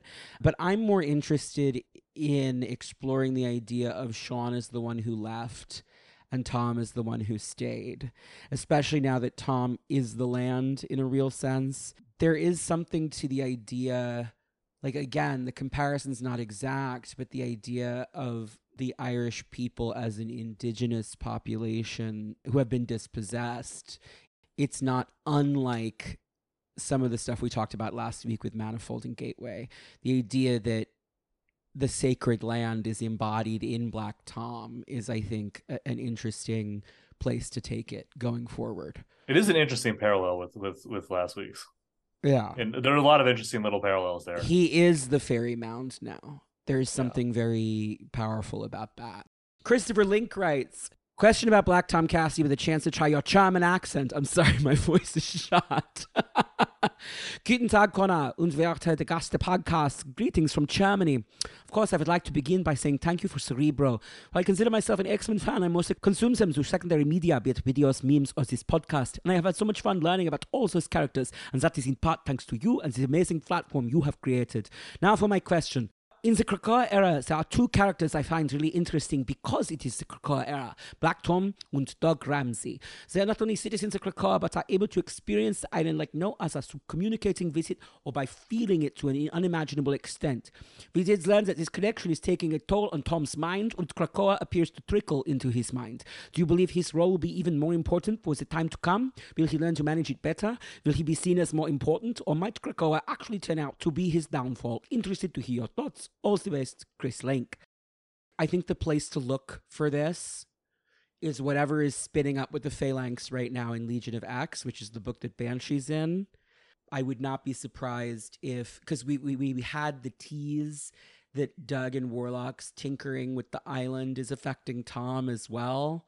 I would hope that it's not his downfall. I would hope that he's becoming something more, something bigger, something powerful, something that he did finally leave the land. He left Cassidy Keep, but he's found a new land that he loves and that is his home too, and that he will defend it, and that he will have the ability to sense infection in a way that other people won't. And I think that will be interesting. So I don't know, and I try not to speculate too much about future stories, both because I know a lot of the writers working on this stuff and because, I've reached a point in my quote-unquote career where, like, you never know what opportunities might come my way. I'm writing comics myself now, so I don't want to give too many thoughts about the future. But I think that if it's going to happen anywhere outside of X-Force, Legion of X is where I would look, because that's where Banshee is. It's where the Phalanx is starting to infect the island.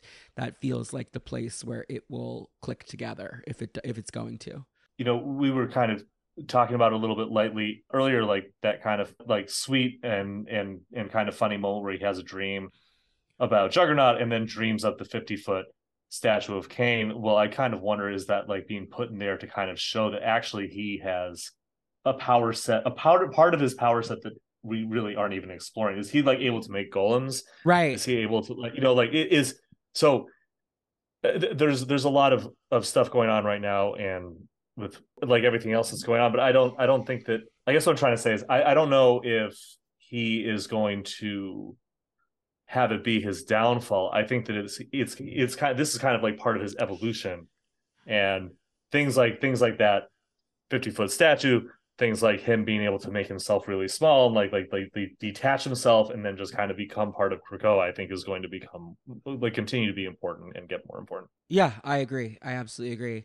I'm going to read two related questions now because I couldn't decide which one to read, but they're basically the same question, so I'm just going to read them both really quick. Christopher Walker writes, greetings, Connor and Owen. Love the pod and all I've learned from the areas I hadn't read yet. Sitting listening while gaming and having more what the fuck moments than I've had with any other podcast. My question, we know Juggernaut is a huge Dazzler fan. This person's Scottish, by the way. If to the Irish people listening, I'm me trying to do Scottish, but I do have laryngitis. Yeah. We know Juggernaut is a huge Dazzler fan. Your comparison of her to Kylie Minogue in the 80s really helped my friends understand how much Kane freaked out when he thought he'd killed her. But do we know if Tom likes her too? Or does he hear Kane playing her music over and over while tied in the house and want to smash a wall? Who do you think is his diva? Side note on music, Moira's 10 Lives was a great twist, but do you think there are singers of songs from other lives that have never appeared in this one? Is there a life where Robin had a song that's more of a banger than Dancing on My Own? If I had that knowledge and couldn't listen to it again or tell people because they think I'm mad, then Moira might deserve a small pass. Thanks for everything. Looking forward to episode 100. Chris in Glasgow, Kissy4647 on Twitter.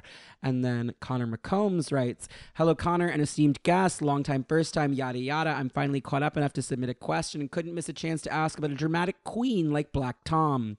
I'm sure by now there have been plenty of jokes about him blasting from his wood. That's actually the first one. But you're right. It's funny.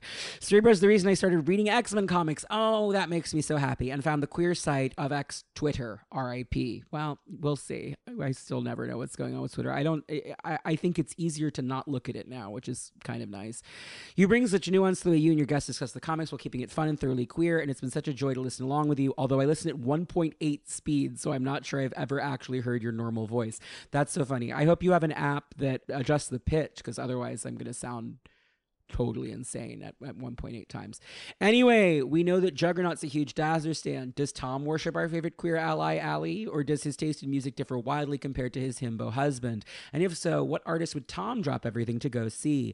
Either way, I like to imagine Tom holding Dazzler merch while watching lovingly as Kane charges the stage. Make mine Cerebro, and I hope you survive the experience. Connor, aka Generic Gay Joke, on Twitter and Discord.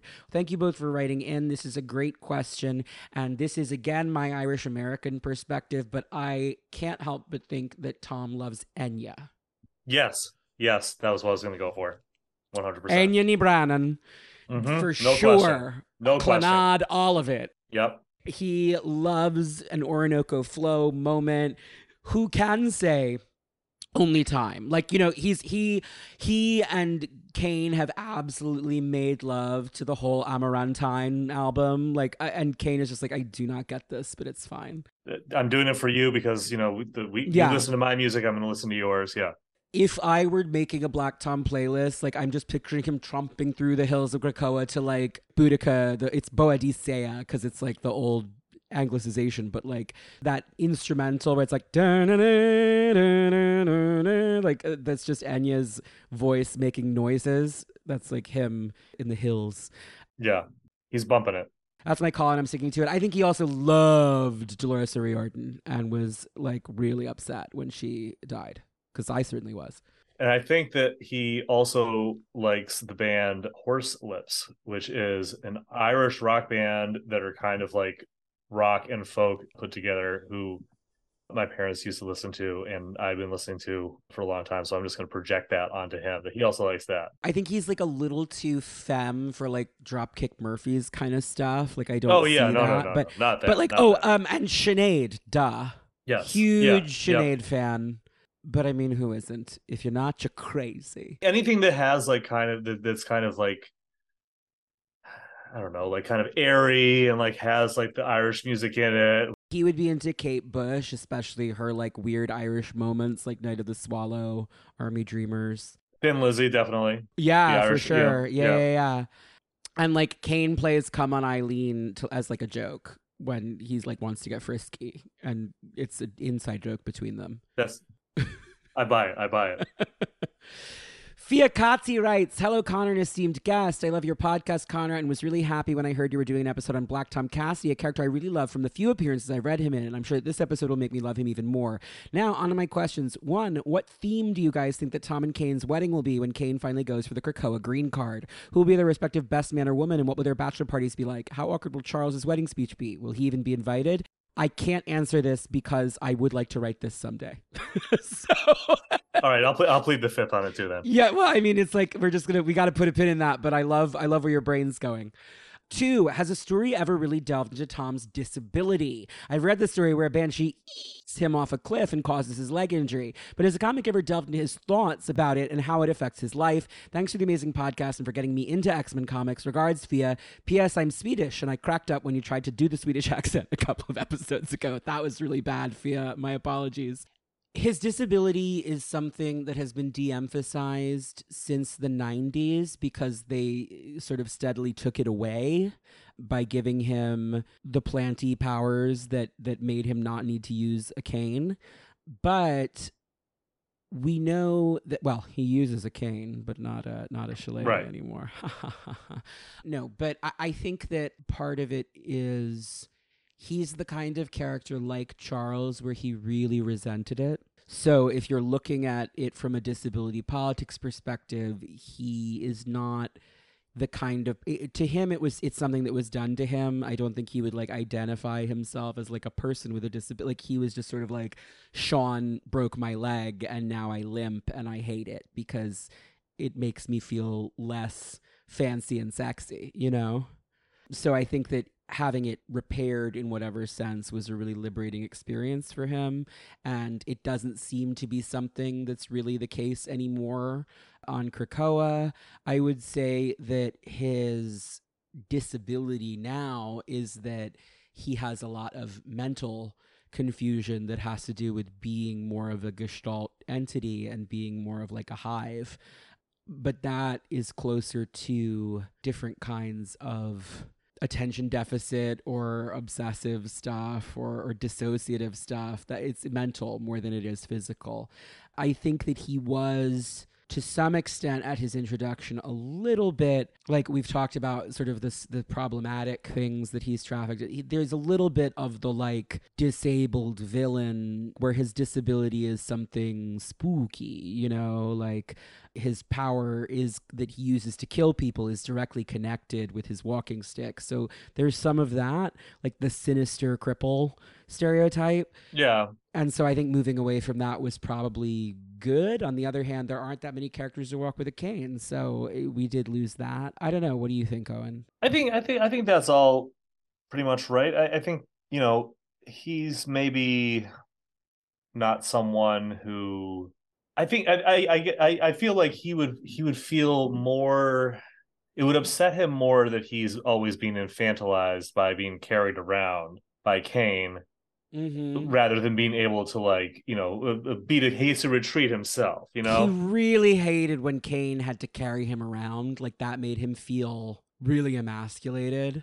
Yeah. He always felt emasculated by comparison to Sean to begin with. So then for Sean to injure him in such a way that made him feel even unmanlier is just like, you know, it's just, it was tough. It was tough for him. Yeah. Has this all been teased out in great detail? No, it has not. Because the modern concept of disability politics was not something that was really a topic of discussion in the mainstream at the time that most of Black Tom's stories were told. And it's been a long time since he was a prominently disabled character, so it's just not something that really comes up anymore. Yeah. Zach from Cumbria writes, Dear Connor and guest, this ain't really about the flamboyant forest fag himself, but more the concept of familial mutations and inheriting powers. I like the idea of relatives having similar powers like the Summers family, but maybe some people don't, so I'm wondering what your opinions are. Do you think mutant kids should have, you know, their parents' power, a mix of both, or their own? Also, I doubt he's even reached double digits, let alone a whole Zaladane, but I'd like to mention Reyes, the bastard son of both Mystique and Wolverine, who's actually got both of his parents' powers. At least his mention somewhat connected to what I'm saying. Anyway, love the pod and what you do. Keep it up. Zach from Cumbria. So I tend to not like it. I've said this before. I think that it's fine in some cases, like Magneto and Polaris, or, you know, telepaths producing other telepaths makes sense to me. But I like, for example, that Sean and Black Tom don't have powers that are related in any way. I do think it works that Siren, though, has Banshee's power because it's a reminder to Tom that she's not his, right?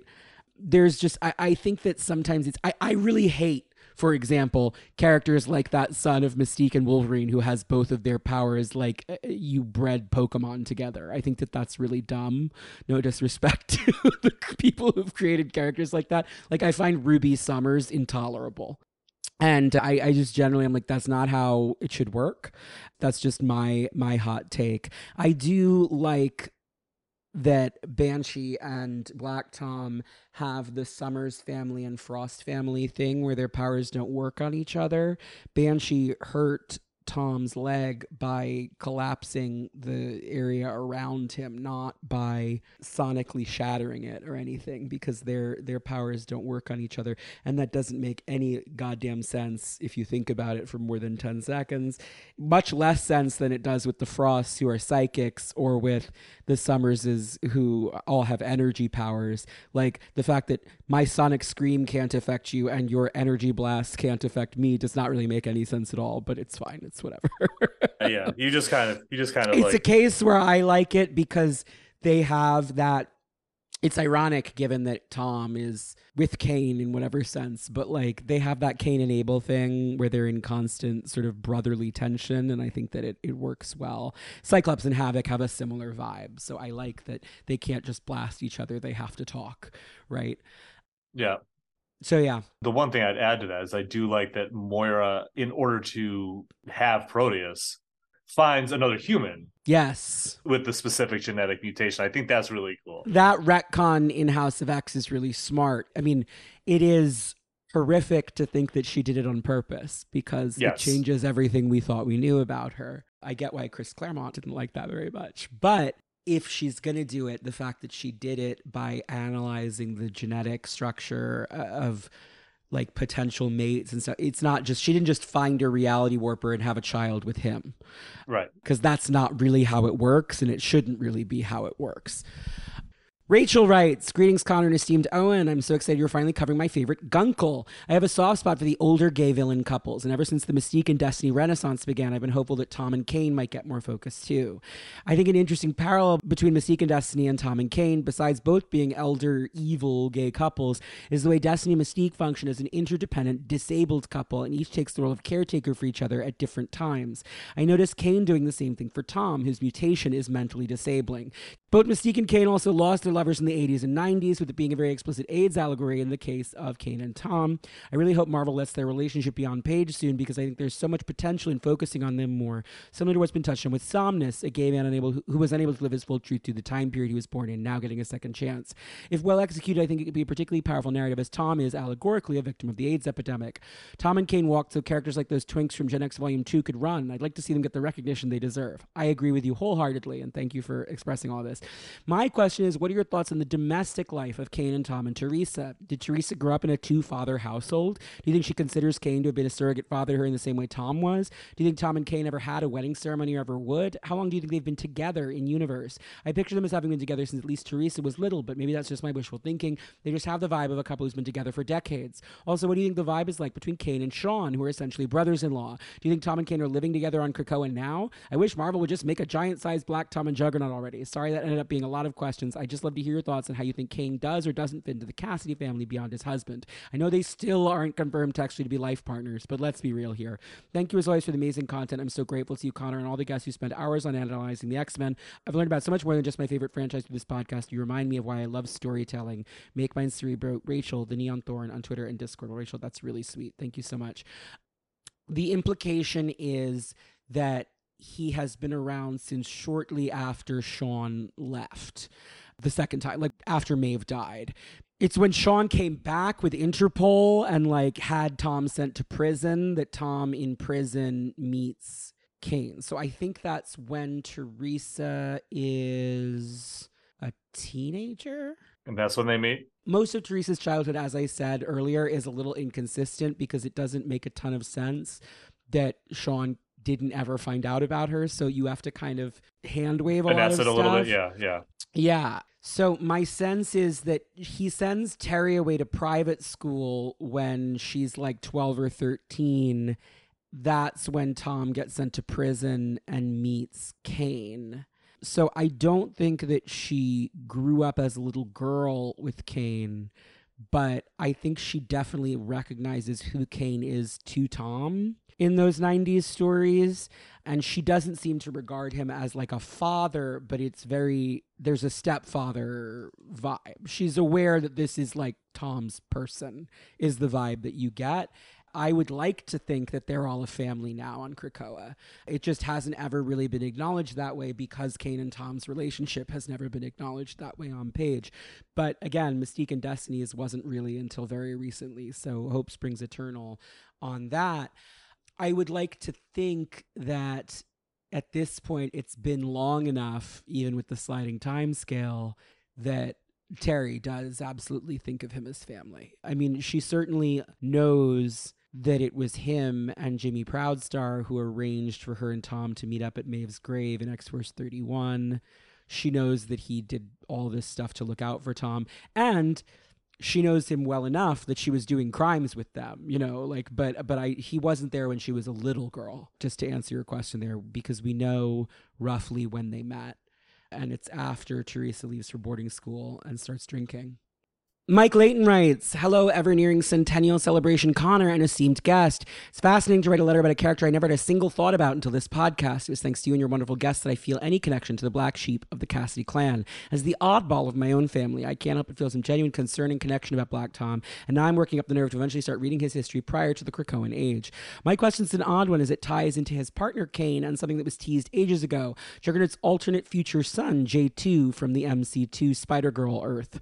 Since Kane and Tom helped raise Teresa, do they want a second child? Does Tom want a bouncing baby boy, or would he think he did great the first time and not want to risk a second? I just can't help but remember learning there was a tease in the 616 continuity for J2's mom briefly meeting Kane and wondering about that ever since. Thank you, and I hope you both have a fantastic and wonderful day. Mike, aka Cinema Freak X from the Discord. I do not acknowledge that reality as, again, any acknowledgement of the Juggernaut as having interest in women is non-canonical to me.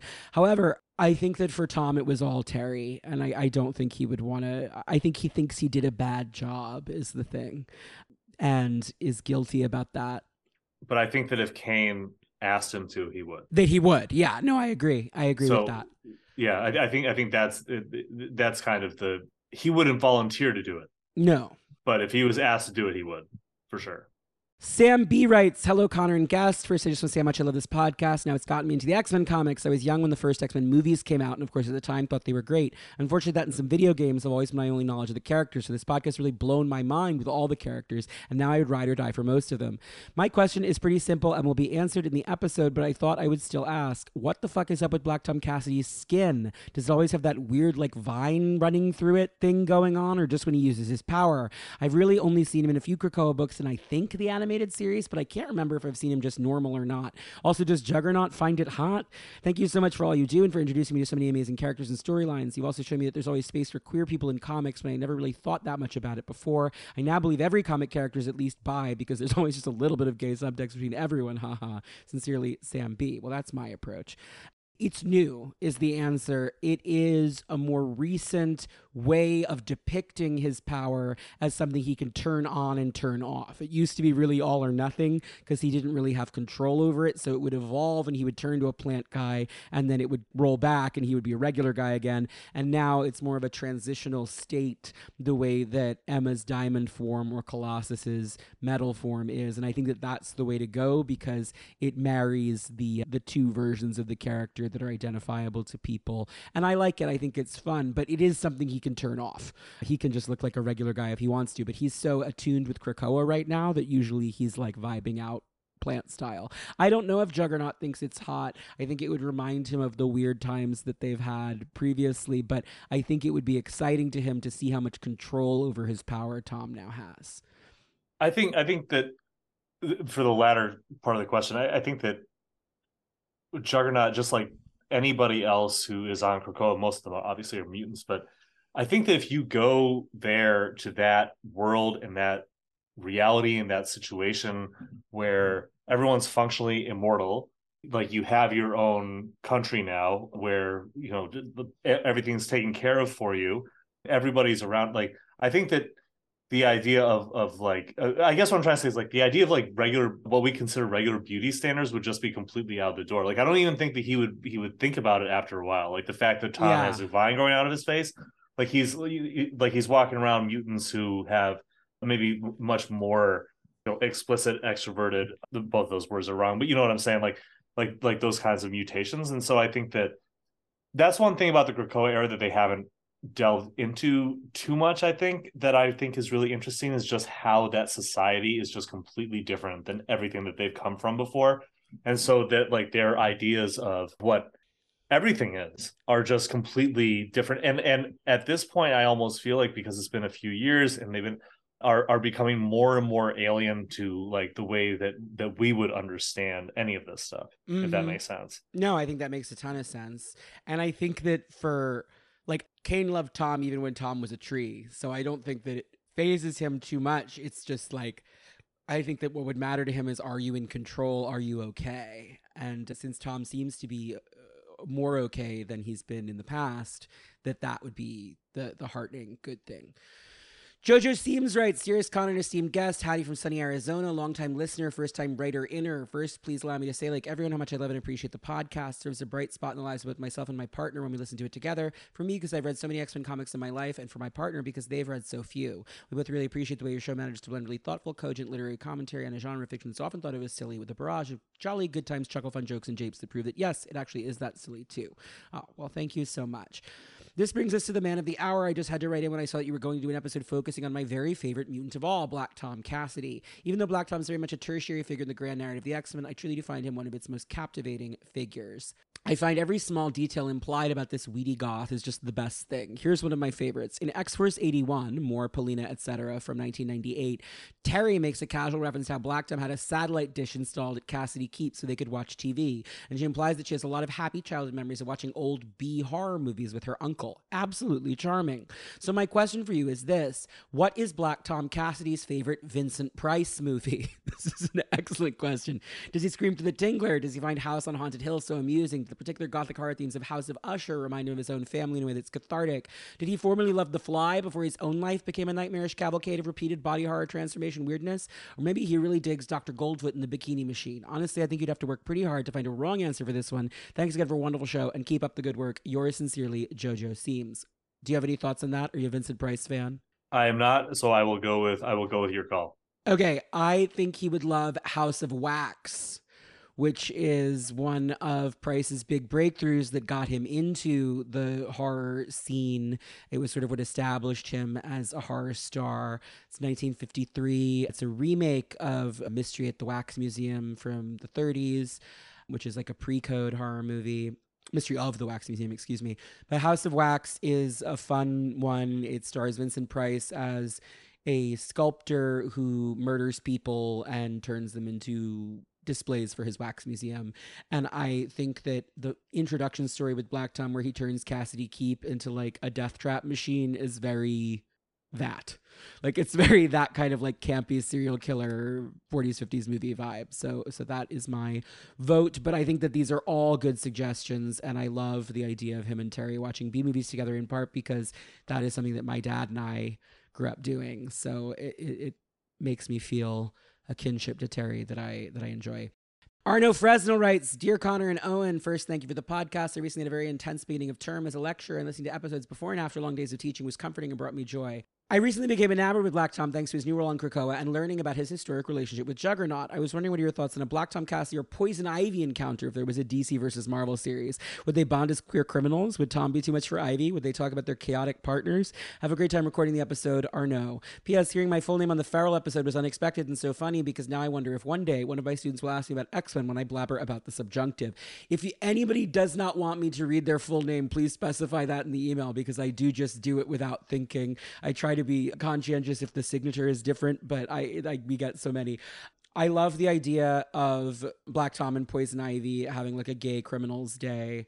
I think they have similar energy in a lot of ways, and I think that it would be super fun. They both have been written as total psychos sometimes by writers who I think didn't quite nail it. And I think other times they've been written as a really fun balance of the kind of wackiness that could happen when you are merged with the natural world in a way that other people don't understand. So I like that comparison. I think it's funny. Thank you for that idea because I'm having fun imagining it. I don't think it'll ever happen, but I think rather than Tom being too much for Poison Ivy, I think it would be she would be too much for yeah. him. Yeah, I absolutely agree. She's really intense and he is pretty laid back most of the time. And I think that she would freak him out a little, but that he would also be into whatever scheme she had afoot, as long as it could also like, here's the thing, she wants to save the earth and he's much more into like, how do I make money doing this thing? So I think ideologically she'd be a bit much for him, but that they would I think their first meeting doing like plant crimes.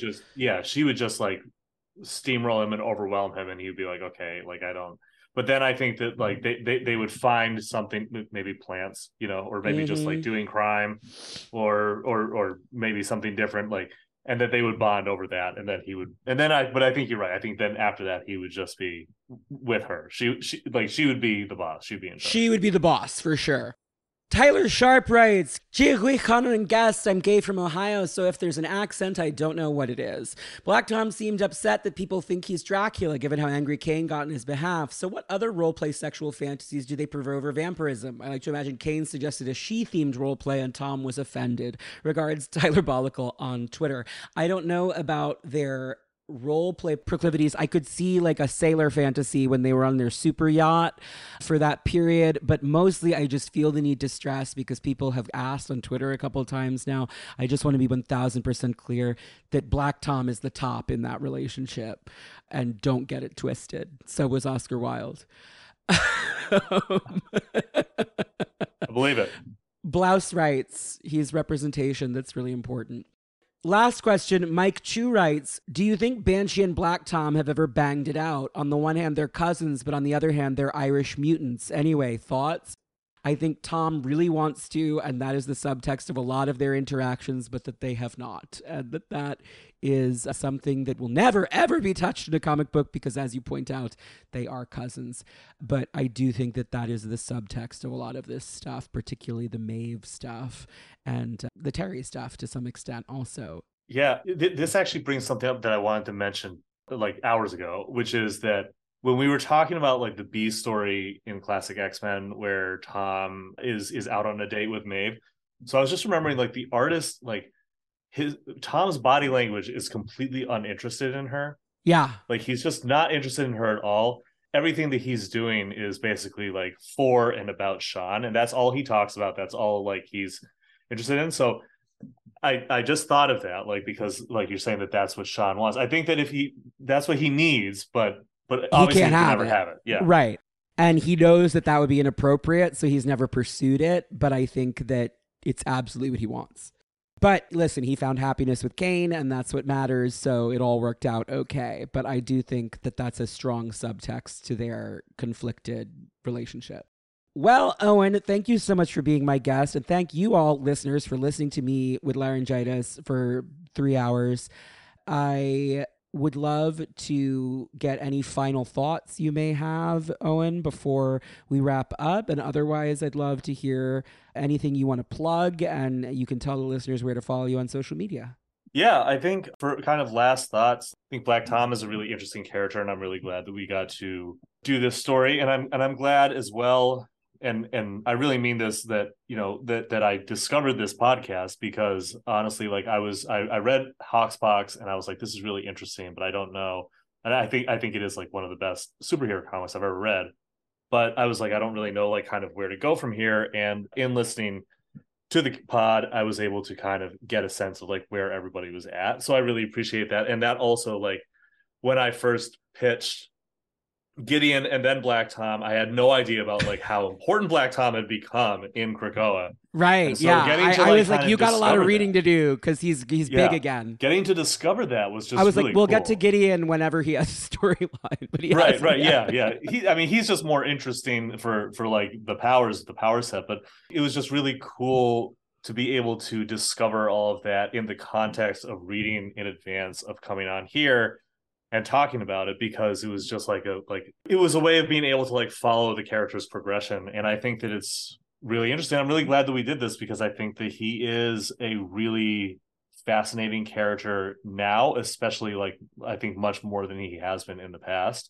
And so it's fun to be like, well, this is a character that I always found interesting and exciting, and then to be like, oh no, actually like they're incredibly interesting and exciting now. And like, So that was a lot of fun. As far as where people can find me on social media, I am on Twitter for as long as it exists. We're on the Titanic until it sinks, but we'll see what happens. And that's at Owen Higgins _ at EOINHIGGINS _ I don't post there anywhere near the level that I used to, but I'm still on there, and I promote like stuff that I do for my job and for other stuff. And you can also find my newsletter on there, which is owenhiggins.substack.com.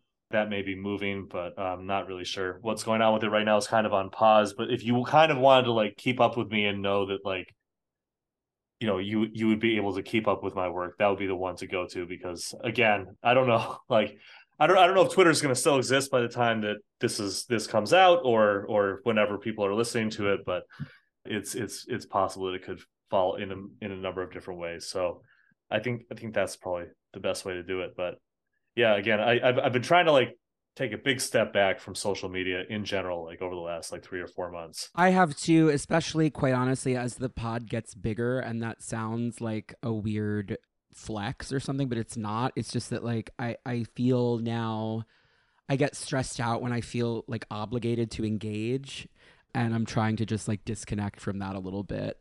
Especially like Twitter is crazy these days, so I'm just like, let's break that habit if we can.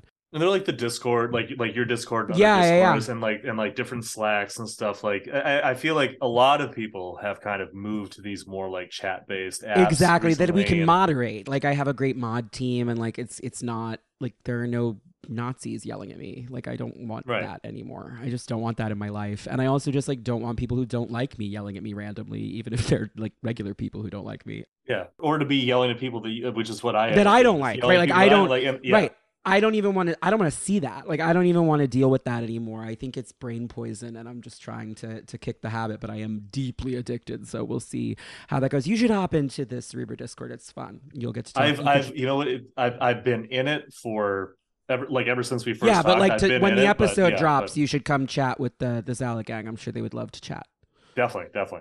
Well, thank you again so much for being my guest. You can follow Cerebro on Twitter and Instagram at CerebroCast. You can follow me on Twitter at Dream of Organon or on Instagram at Connor Goldsmith. You can find all of the episodes plus links to the Discord server, the merch store, and much, much more at CerebroCast.com. Next week's episode will feature, finally, I've had to reschedule it a couple times, but it's my fault, not his, Khaldun Khalil on Amal Farouk, the Shadow King. I'm excited about that one. It's going to be weird because he only has like a couple stories, but mostly I really want to dig deep with Khaldun on just the depiction of Arab people in this genre and how the Shadow King is the big example of a lot of different complicated things.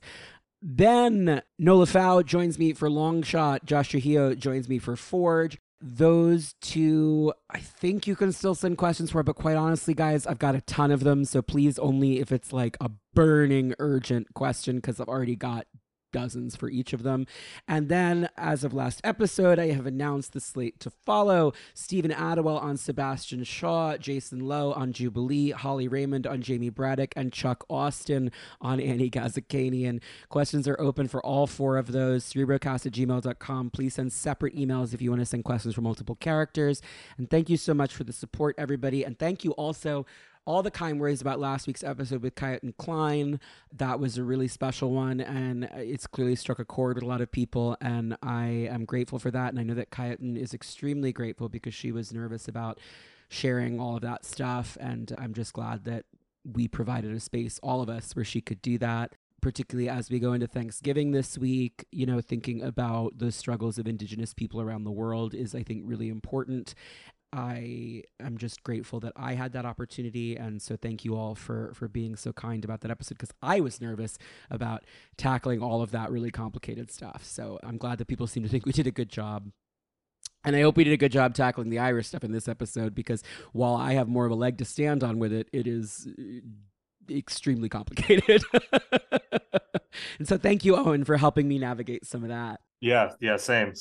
For $5 a month at the House of Zaladin tier at patreon.com/CerebroCast, you can get an ad-free version of every episode as soon as they go out, plus exclusive access to the secret files, bonus episodes, including the Claremont Marathon, which will return as soon as my voice does, and the upcoming series Worrying About It, where I untangle some of the more confusing plots in the history of the X-Men, plus other bonus episodes as they come down the pipe. I've still got stuff coming, I promise. I've talked about things in the past that are definitely still coming. Until next time, everybody, thank you so much for listening. Thank you for your support, and bye. Bye, everybody. X-Men. In the 21st century, evil mutants led by Magneto aim to destroy the world. The only hope is X-Men.